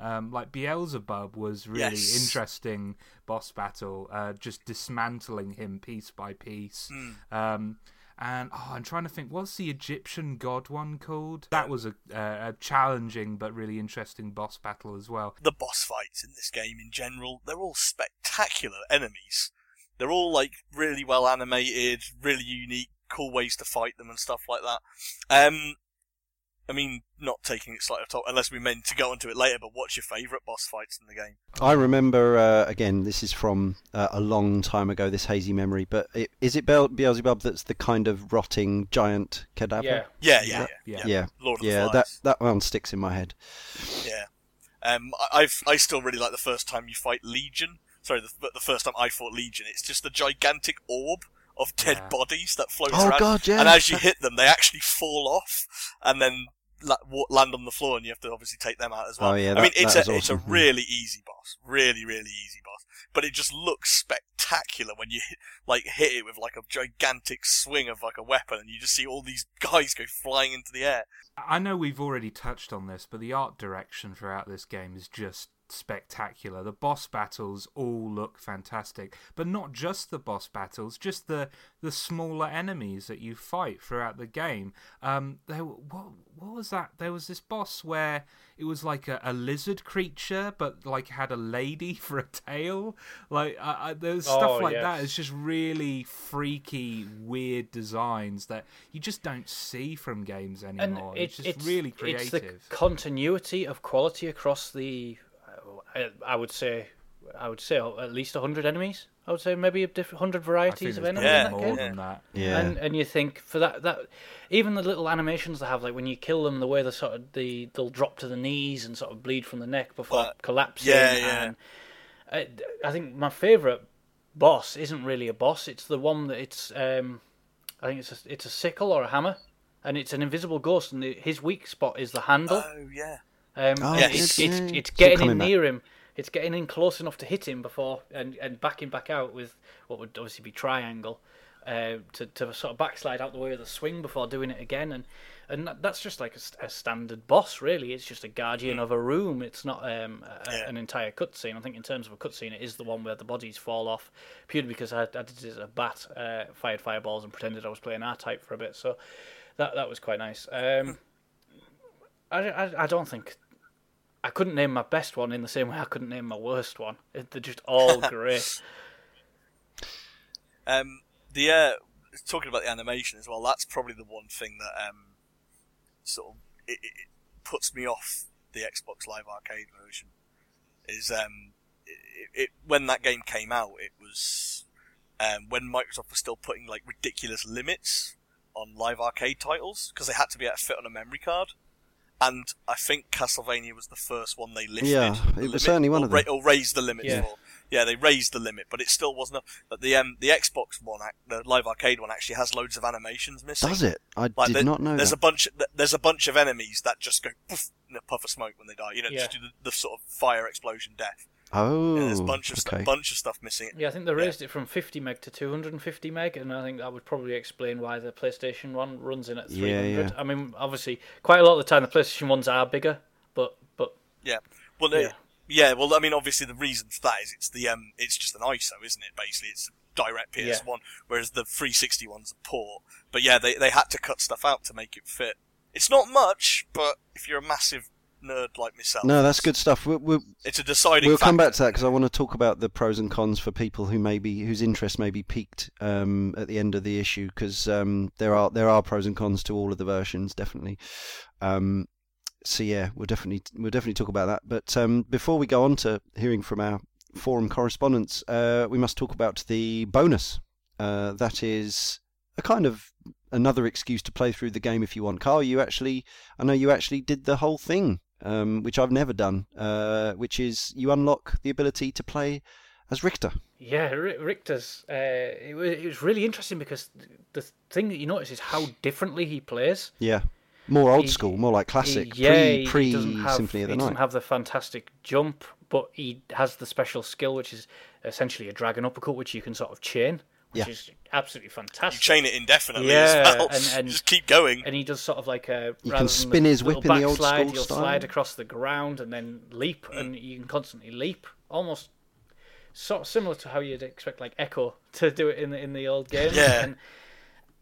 And we mentioned watching, speedrun videos. If anyone wants to see anything that is truly beautiful, watch the speedrun records for people going through as Richter in Castlevania. Because you can go straight there, can't you? You could just go... you can make a beeline for it. I think the record is 8 minutes and 20 seconds through both castles and the completion. Just to put that into context, how long did your normal completion take for, as Alucard to get 200% or whatever? 15 hours. Yeah, about that for me as well. Down to 8 minutes as Richter. and it's a whole different experience, and it's not even like it ended there. Every sub-weapon that you get, I think there's between 6 and 8 sub-weapons of stopping time and the little laser beam thing that goes around, Chalk, and is that? the Bible and the holy water and so forth. Every one of those is far more spectacular in the hands of Richter. Yeah, well, he uses the weapons crash from Rondo of Blood. Yes, like you could either chuck them individually or use a load of your hearts at once and do this what's called a weapons crash. That it was your smart bomb basically, and he fires all those out, and he doesn't have any of the RPG elements. No, so, you can't do quip. You try and do it, and you just get, I think, is it paused? It says paused and then quit. Yeah. But what's and you can't pick up health. Well, you get the occasional pot roast, but like you can't just like find and use health because you can't get to the menu. So you have to get basically you're running between save points, and each save and it point becomes that adds the extra challenge to the game where he feels super powered in some regards in his attacks, but you feel really weak if you start getting hit and with the almost limitations, and you need an element of skill to sort of start chaining these weapons together. In the same way that anyone who's ever tried to do the super jump in Castlevania Symphony of the Night to begin with, they find it quite tough until you get that timing, and then it's like it becomes so natural. And with Richter, all that is sort of multiplied because he's got so many chain attacks, and it's not a must, and it can be quite difficult and daunting even if you've completed it as Alucard, but it's certainly something I would recommend. And his special, his weapon crashes, they replace what is Alucard's dashback, and they're amazing. You sort of get to experience them briefly at the start of the game in the first battle where you press Y with the holy water, and all of a sudden just the heavens open and the rain's pouring down, and that side of it was it feels like a brilliant game, and it feels like a completely different game. It's one of the greatest post-game bonuses I could have thought of.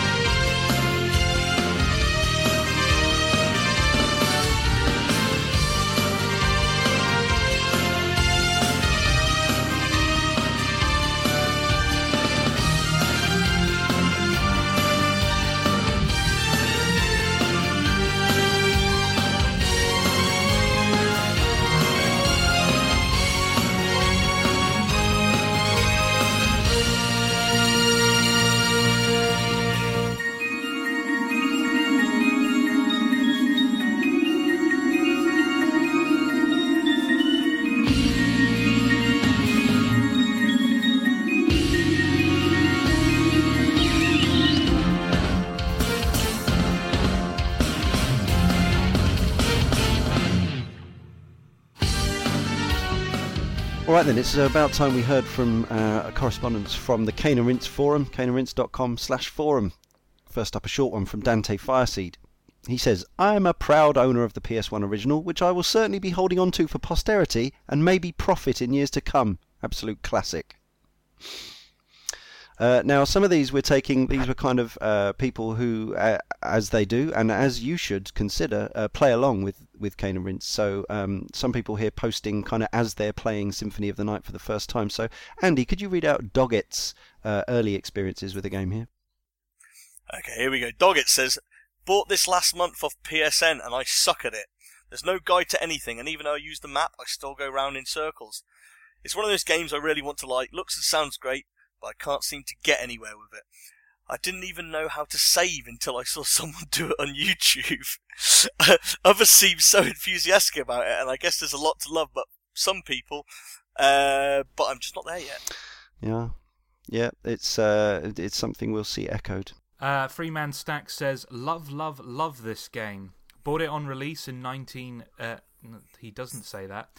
Bought it on release in 97, the special edition version, game, music disc, and art book. Played it, completed it, played it again, but still didn't really understand what a lot of the weapons or magic did. Ended up trading it in for the first Legacy of Kain game. Yes, I know, what was I thinking? Many years pass, with a lull in PS3 games, I decided to buy it again off eBay. £70 later, I play through it. This time with the wonder that is the internet to guide me through everything. Librarian, Easter eggs, shield rod, sword brothers glitch, etc. What's the sword brothers glitch? Does anyone know? I have no idea. It's how you get through the walls. Play it, love it, and promise myself that this time I'm going to keep this copy. But yet again, I get rid of it. Can't even remember why. A year later, I once again bought it off eBay. 70 quid again, bargain. And it hasn't left my collection. Every year I play through it to completion and love every second of it. The graphics look a bit rubbish nowadays. I disagree, sir. Yeah, I'm not having that. But the sheer variety of baddies is excellent, and the soundtrack is one of the best I own. Such variety in musical styles. The bosses show lots of imagination and are very satisfying to kill once you learn that one move that'll stop them in their tracks. The wonder and dread I felt when I first entered the Upside Down Castle is like that when I first encountered regenerators in RE4. It felt like the difficulty is ramped up a fair bit, but each new screen is rewarding, whether it's a new monster, new music, or an awful bit of dialogue. Yes, indeed. Andy Kurosaki, as we mentioned earlier. Carl? Andy said, bought this on the PlayStation 1 purely as I'd loved Super Castlevania 4, the only game in the series I'd played, and wanted to see if this would live up to that. And it's unquestionably one of the PlayStation 1's very best games. Huge depths to explore, an outstanding soundtrack. And of course, that moment when you get a new ability. Think back to an area you couldn't access and go, aha! Now I can find out what's in there. And to this day, one of my proudest moments in gaming was figuring out how to access the real castle without the use of a guide or anything. I felt the ending was pretty downbeat and felt sure I was missing something. After eventually noticing a ring in my inventory said, where? Clock. I thought, I need to find the other one. When I finally did, it was a proper eureka gaming moment. But instead of a new ending, it was an entirely new castle to explore. Mind blown. And I think Games Master magazine slagged it off a bit, saying, it's 2D and everything, it's 3D now. Doesn't look very good. It's fucking ridiculous. I lent my copy to a friend of my brother many years ago and I've never seen it since. Boo. Bastard. Andy, do you want to take Snaky Dave's? He says, I replayed this not long ago on Vita. Fantastic. Man, the Chrysogrim kind of breaks the game though. Haha. Random drop in the library and suddenly everything was dying. Glad I only got it in the replay. And not my first time through, because while it's empowering, it saps the tension out of the inverted castles, tougher baddies, and bosses. Yeah, I was interested in that idea. Like, if I don't remember ever stumbling across Chrysogrim when I played it, but I did, but it was by that time I was looking for that. Yeah. Like I was looking for that moment where it's like whenever I play an RPG, I like to get to the point where I've bested it, and I can just go around and beat everything. But, like, to the point where I even got to that in my first playthrough of Dark Souls. You know, I really tried for that, and I think the reason why I didn't mind getting the criticism the first time is, one is I was a lot younger, so I guess I was playing games a little bit differently. But getting it was kind of like, I received it at the point, totally by luck, where I was like, I'm pretty much done here. I think I'd probably already finished the game, really, and I was just going for the 200% and fighting all the bosses I hadn't fought. Which is, I mean, still obviously, it meant those bosses were a breeze, but at that point, I wanted to be a monster going around the castle and wrecking everything. Yeah. It would be horrible if you received it in the first castle. Or like, sheer luck the first time you go through the library. But, no, I found it first time, but I was cool. You've had enough tension by that point, enough kind of, feeling underpowered. Yeah. Interesting one here from Link6616. He says, Symphony of the Night occupies a strange place in my gamer heart. I played the Metroidvanias in an odd order. Harmony of Dissonance, Dawn of Sorrow, Gallery of Labyrinth, Symphony of the Night, Aria of Sorrow, and finally Order of Ecclesia. It's a somewhat confusing series, as for every step forward there always seems to be another one backwards. All of them feel very designed, though, after Symphony of the Night. What I mean by that is that Symphony of the Night, I think, almost revelled in the fact that it was the underdog of the two projects being worked on at the time of production. So many little secrets that honestly felt like they were just for the secret of it. The Confessional is maybe the best example of this, but there are just so many trivial little things to find through the entire game. Later Castlevanias were clearly constructed to capitalise on that, and as a result mostly feel uninspired, even if technically equal. The exception to this, I think, is Dawn of Sorrow, which I generally found to be the superior game, even if significantly shorter and more linear, as the general experience of exploring the castle was more interesting. Although there is a level where the charm is almost overly designed, with the Pokemon-like collection of souls, the only one that stands up mechanically and feels like the developers were doing more than the motions since Symphony of the Night. Symphony of the Night does beat most other games in creating a bizarre yet coherent space. It really is amazing just how natural the whole castle feels, when realistically it makes no sense. The castle is about 50 squares tall, each square, if I recall correctly, being about 3 times Alucard's height, which, if we assume Alucard is 180 centimetres tall, is approximately 27,000 centimetres. 180 times 50 equals 9,000, times 3 equals 27,000. Otherwise understood as 27 kilometres tall, and the castle seems to be a bit wider, which is, all in all, rather large. Even if I've overestimated that height by double, it would at least be 13.5 kilometres high, which is still higher than Mount Everest, 8.8 kilometres tall.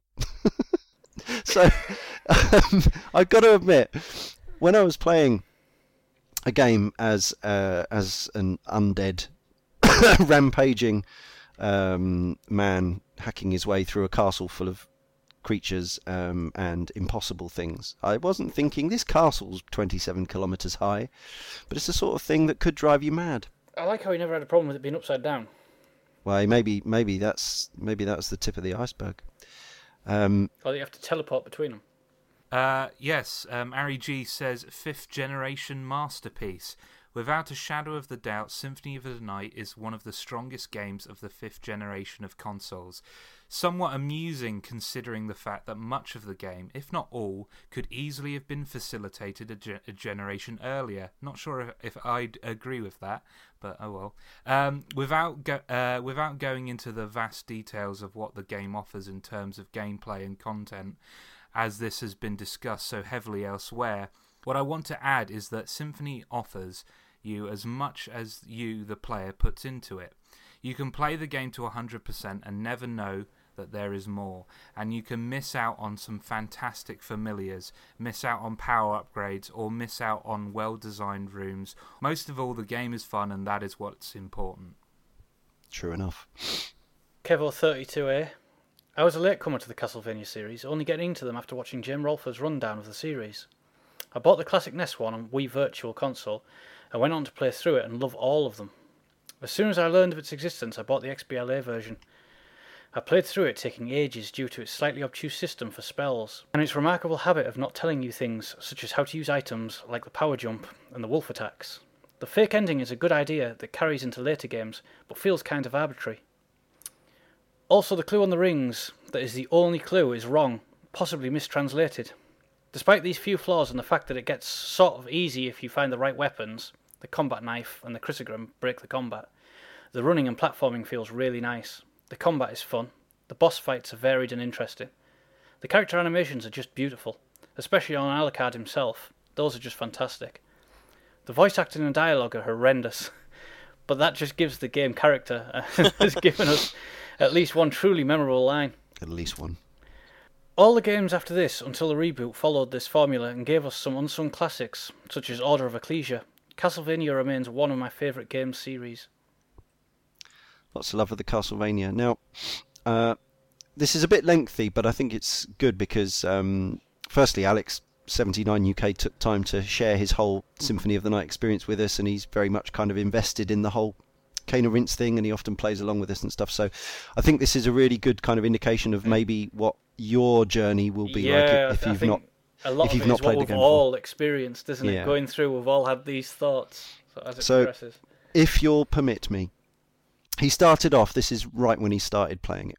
He says, this game is brutally unforgiving. I'd not saved in about 30 minutes, farming easy enemies for XP, and as I was making my way across the map to a save point, I happened across a big lizard thing that I'd previously easily beaten, but this time, blam, fuck all your health in one blast. Ha, tough shit, yikes.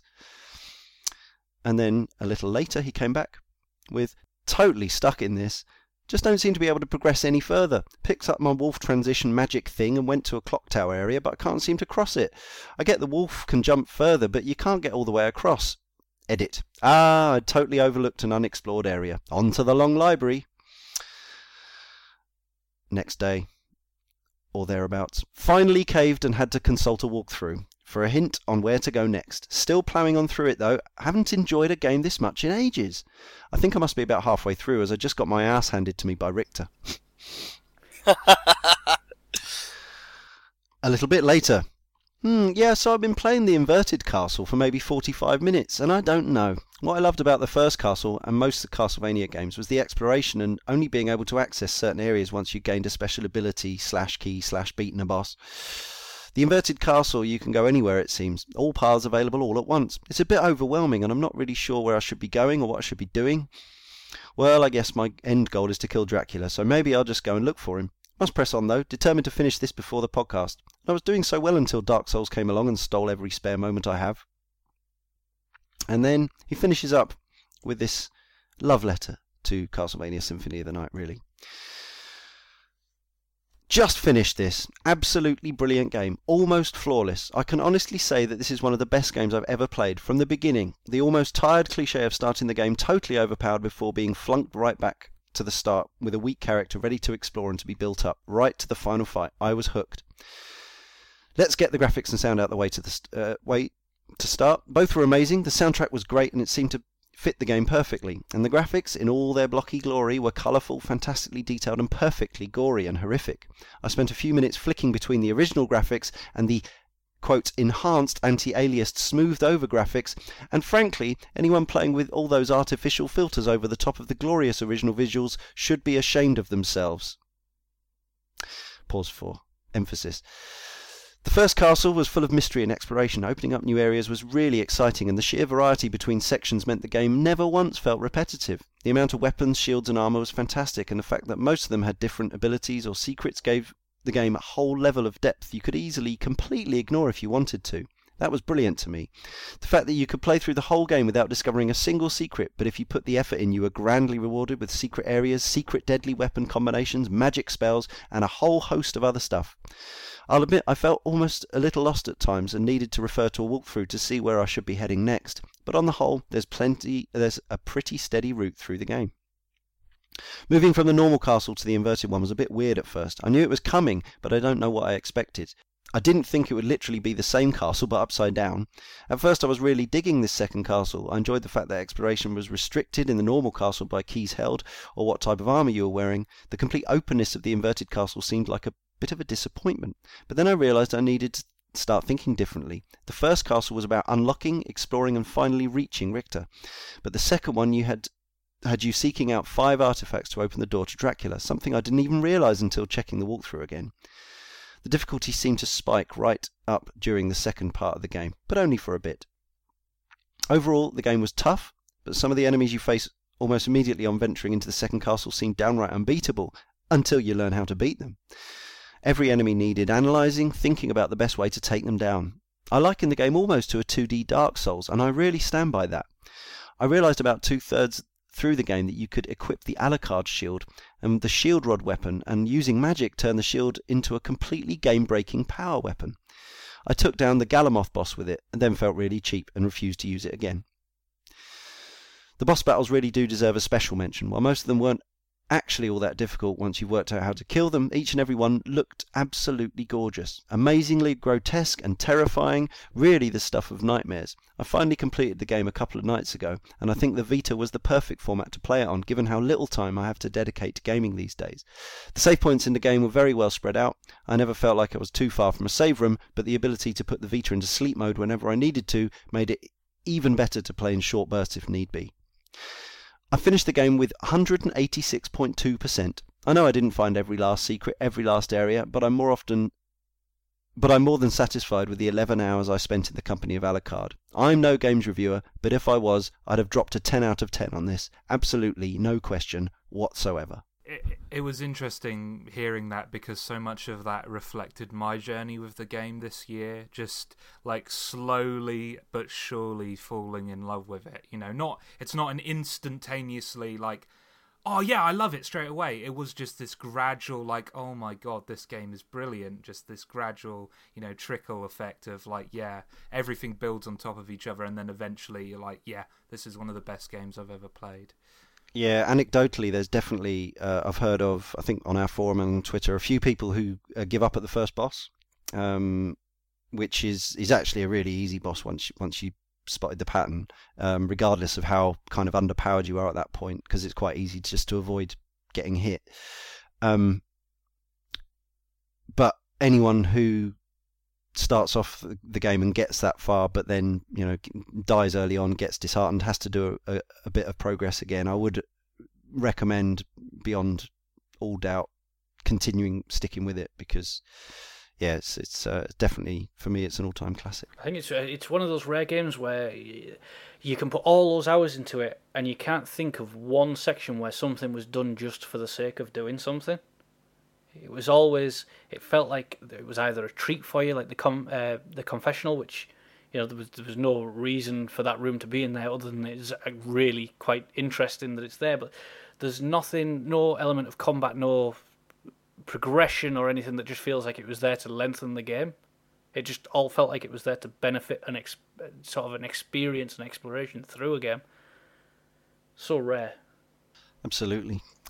So if people do want to play this, we finally want to break down the pros and cons of the different versions. The first one to mention is the first conversion, and a bit of a sad tale. The game was ported over to Saturn the following year, but it didn't turn out very well, which is insane because the Saturn was the most capable 2D machine at the time.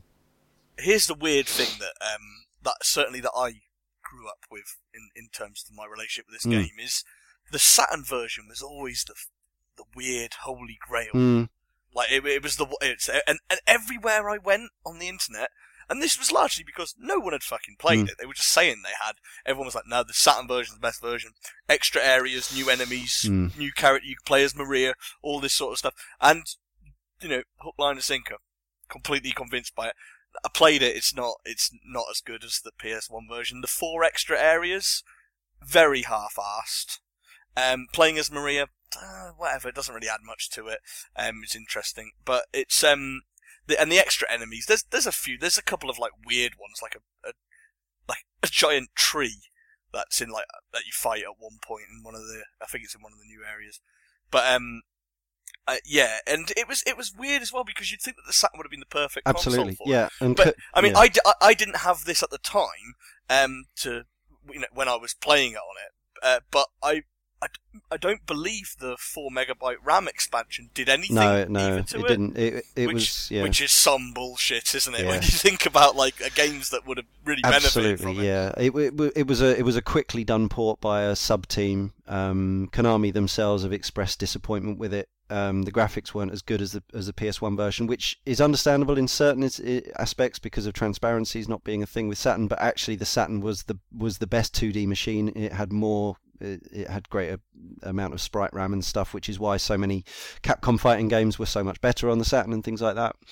So yeah, it was a real kind of missed opportunity to make what could have been the ultimate version. It's a strange one because it's obviously I read up on it all and I thought people were talking about it even before I'd started playing it, and it was I understand the 4 new areas. That's interesting. People would always want to go and see the new areas, but one of the selling points was new enemies, and it's like there's already over 100 enemies. It's akin to sticking 3 different types of Volkswagen Golf in Gran Turismo. It's like you're not really going to notice them. They're just sort of an addition. That's They're not going to sell it they're to me. not I can fight a few different new types of enemies. Aside from the 100 plus that are already in this game and perfectly balanced and designed, but.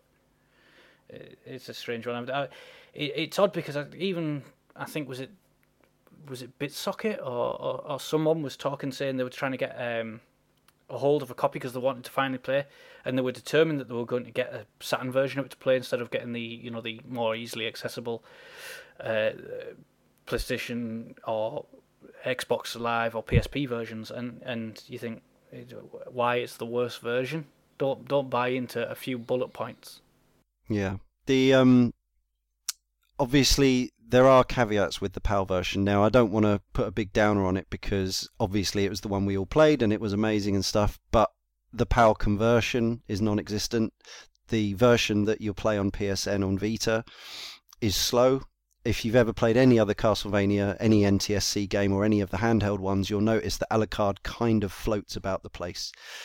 And also the graphics are crushed because they're in, they're on they're the original, but just squished down into 50 hertz. You can ameliorate this somewhat on the Vita by adjusting the screen, but if you play the PSN version back to back against the XBLA version, the XBLA version feels a lot nicer to actually play, to control Alucard.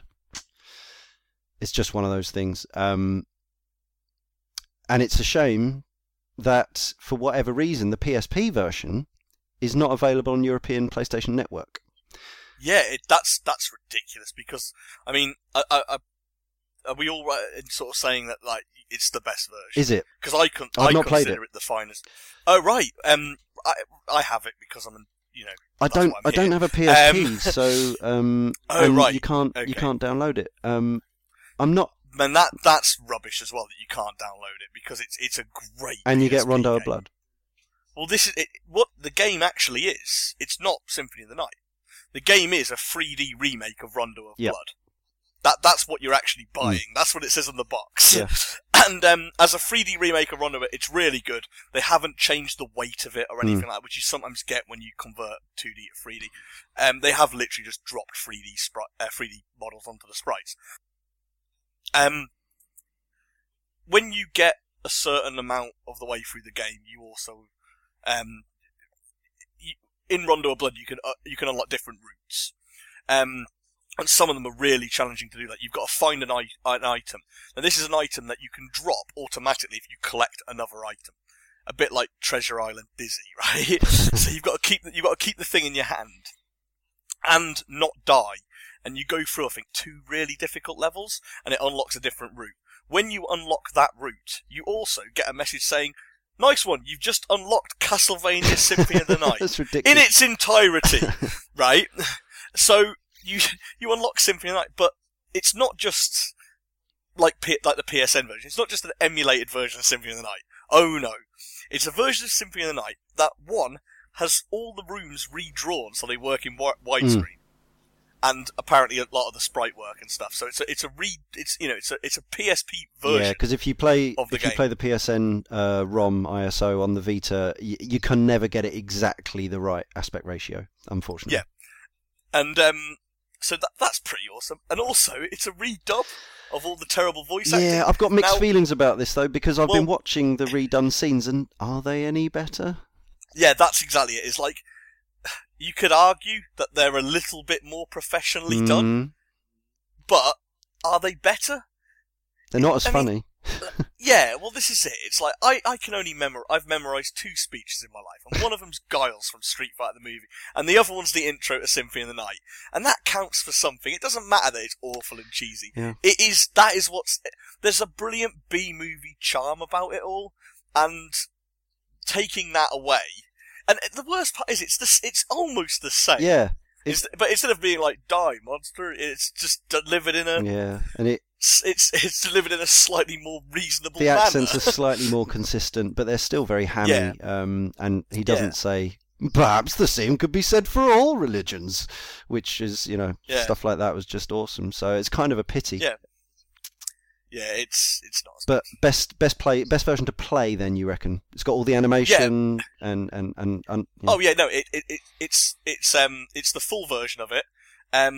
It doesn't have the Saturn extra stuff. No, to the best of my knowledge, it doesn't have that stuff. Not a big but loss. I'm not a fan of it anyway. Sure. So, I don't know if it's fully uncensored, but I mean, like, you're really splitting hairs, and you're a bit weird if you really have to play. The I mean, there's a whole side story to be told about censorship in Castlevania over the years with crucifixes and stuff like that. But I mean, like, the main thing that they took, I believe, is there's 2 sets of boobs that are missing. So if you really need those, then kind of a bit creepy. But as far as like the purists are concerned, I think it's probably the most complete version that you can buy of Symphony. But only on a UMD or possibly on other region PSN stores. Yeah, and you've got to work for it as well. You don't just it's not just selectable code? out Can you the not gate. do the Konami code or something? Oh man, I've no idea. I did it the old-fashioned way, but to the best of my knowledge, no. It is. It's an That's the weird. Is that the best unlockable of all time? It's got to be up there. Yeah, it's got to be. Yeah, it's got to be right up there. Like, was it finish? Find the secret level 4 or 5 on Rondo of Blood, and you get Symphony of the Night. You get the sequel in its entirety. So then that leaves us, we've already talked mostly about it, the XBLA version, pros and cons. Cons are, it's missing some animation, which we didn't know about earlier. It's missing some FMV. It does have achievements. By default, it has that horrible smudge. You can but actually that was some. You can turn the smudge filter, enhanced inverted in commas graphics. It's running under emulation by Backbone, who aren't the best, but it's fine. Apparently the initial version had some graphical glitches and stuff, but they patched it. And that's another curio. This is true of the original PAL disc as well, and probably the NTSC disc. On the PSN version, the sound by default is set to mono. So if you want to actually listen to that soundtrack in stereo, you have to go into the options and change it manually. No idea why. I think there's a strong argument that the best version to play, because of all the pros and cons, like including having to own a PSP and a UMD as a con, is probably a US import of the PlayStation 1 original. So you're playing it full screen, full speed, and you're playing the exact original version. But whatever you play it on, it's fucking awesome. On the topic of the Xbox Live version, just a point to make, because I actually asked Josh about this, because I know a lot of people are worried. It does play absolutely perfectly well on an Xbox 360 D-pad on the new ones. Because it's not bad at all. If that was going to be a problem, I would have bought it on PlayStation Network. That's true. But the D-pad's not a problem. It plays. I've obviously played the whole lot. Don't worry about that. It's not a problem. Well, I actually use the analog stick while playing, so it's okay actually. Perfectly fine. Yeah. Good stuff. All right, that's comprehensive. Now let us go through our 3-word reviews from Twitter. If we could take these in the usual alphabetical order, starting with Andy, please. Kevo32A, and he says, beautiful walk animations. I nearly read that very wrong. Child of Shade says, liked Metroid better. 3-man stack. Have at you. White Spider 0. Have at you. Xavier Fox Shandy says, decent, ultimately repetitive. I won't have that. Alfred Fank says, Upside Down Castle. Sea Thief UK. Addictive exploratory perfection. And Doggett says, where's the tutorial? Mr. Flabio says, pile of secrets. That's my favourite. Alex79 UK says, timeless pixelated horror. Okay then, all it remains for the actual Symphony of the Night talk really is for us to summarise. I think you can kind of probably gather roughly what we think about Castlevania Symphony of the Night, but if we could pithily sum it up, starting with our guest Andy. If you like the Metroidvania games, I mean, this is one of the parts of the name. You really have to play this. It used to be a bit of a holy grail. I've said that quite a lot. It used to be difficult to get, but any version, the squashed PSN one, the slightly cut down Xbox Live Arcade version, any version, more than stands up. It's an absolutely essential game. It helps. Not only is it a great game in its own right, but it helps you appreciate a lot of other stuff as well.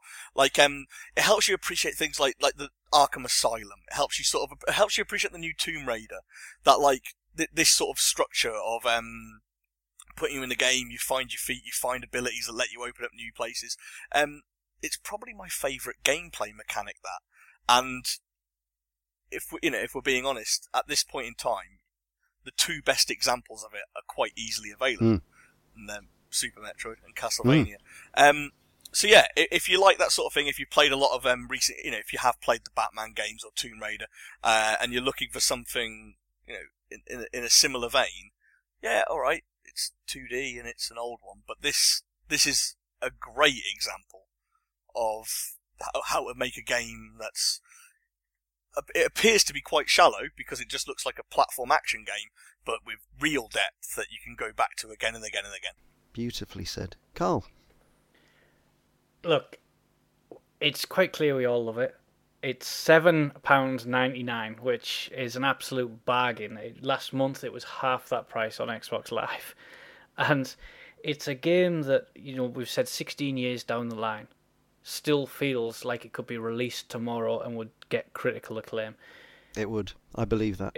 I believe you're right. Absolutely stunning to look at in its original form. It's got a level of care and dedication about not only the visuals but the sound that is just of the most exceptional quality and rare beyond belief. And then what's more, you play it now and you realise how much is in that game, and you're playing alone and you're looking online and you're finding all these secrets and new discoveries, and there's so much out on the internet that will benefit your play of this game rather than hinder it or ruin it. And the little discoveries you make as you go along, and you had Alex's feedback throughout the show and his progression, and I think a lot of people will feel that way playing it, and the more you push on, the more you're sort of rewarded, and the more you admire what was done. And for anyone who has played Dark Souls or wants to, or is perhaps put off by 3D combat, give this a go, because there are similarities. There are that whole risk reward is absolutely in Castlevania Symphony of the Night, and it's so readily accessible now. You don't have to search for a disc in a shop. You can go and buy it. You can buy it digitally and be playing it within 10 minutes. And for a game this good, you should just try it, because it is an absolute all-time stellar benchmark classic in that genre. And as positive I am being about it, I still don't feel like I'm anywhere close to overselling it, because it is just... I finished this game 6 weeks ago, and I've been in the doldrums since, and that includes many other incredible classics, and modern classics, and games that are getting exceptional reviews because they're not this game. It's the strangest thing that I've finished this game and nothing else has sort of sated me like this did since, and 16 years down the line, just a masterpiece. Fantastic. Josh? I do, to some degree, I'm envious of you guys being able to play this game in the moment where everyone was talking about it and discovering all this stuff. But the one benefit I feel like getting to play it now and playing it from a modern perspective, I think there is value in that kind of criticism, like that kind of viewpoint, and you kind of get, having not played it back in the day, I'm not viewing this game with rose-tinted glasses. I'm not viewing this game with nostalgia. I'm viewing it as it is, and as it is now, it's still absolutely fantastic. It's the best 2D Metroidvania game I've played. Super Metroid is very, very close, but there are little things like the art design and the sound design that just push this game ahead for me. I mean, I've played loads of great games this year. I played Super Mario 3D Land. I've played Fire Emblem Awakening. I've played loads of great games this year. This is the best game I've played this year. It's just such a well-designed game. There are things like the voice acting's terrible, and I don't have like the nostalgia affection for it that maybe you guys have, but it's awful. But that doesn't matter because it is such a beautiful exercise in mechanics, level design, and just art design and sound design. It's a masterpiece. Yeah, I can't really oversell this game.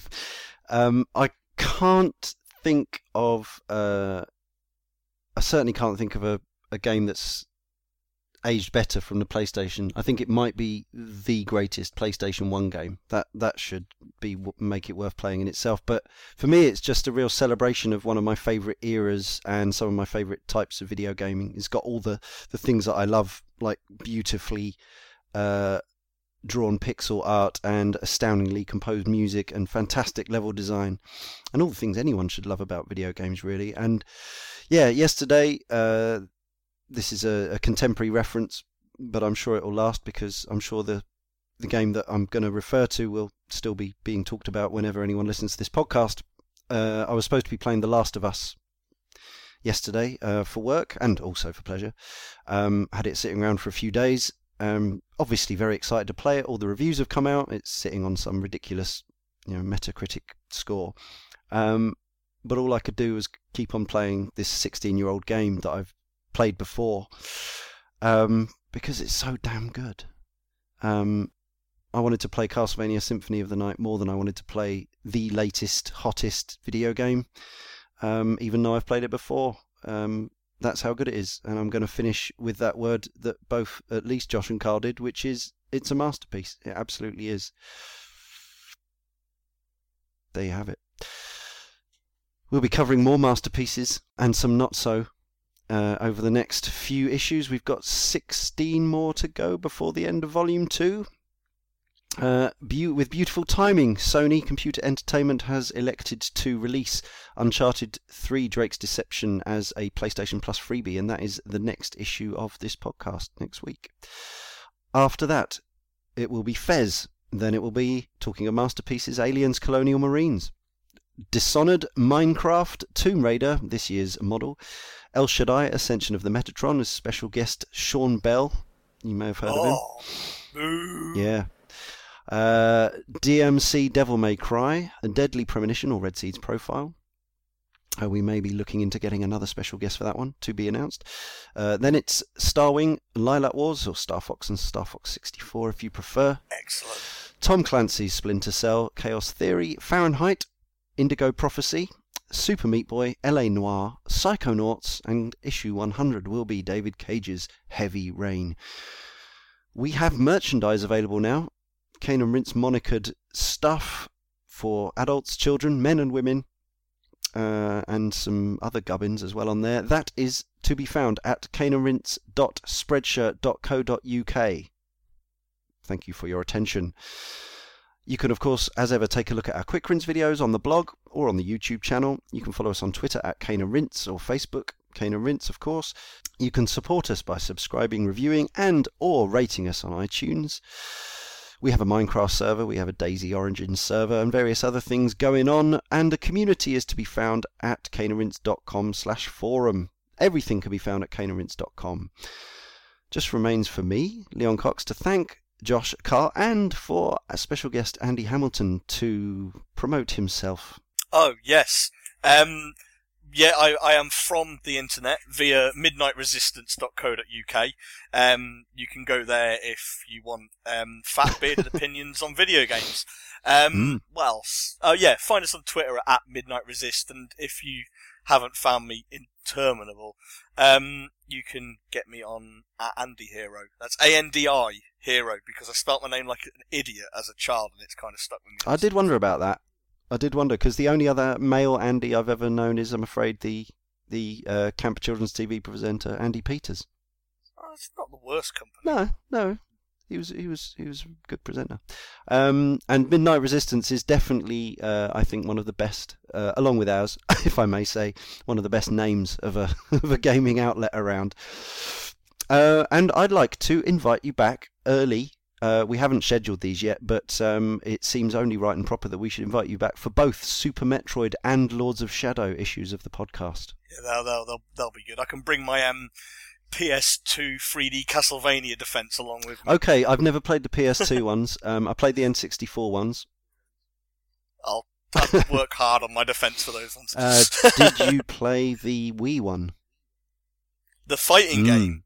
Yeah, of course I did. Awesome. Okay. I don't really want to talk Look about forward it. to Be absolutely very much honest. look forward to getting into the much maligned world of 3D Castlevanias at some point in the future. Maybe might be in the autumn or early next year, but we'll see. And the Metroid series is bound to happen at some point as well. So, thanks very much for joining us. And until next time, we'll leave you some of that wonderful Symphony of the Night music, and with the words, "Let us go out this evening for pleasure. The night is still young."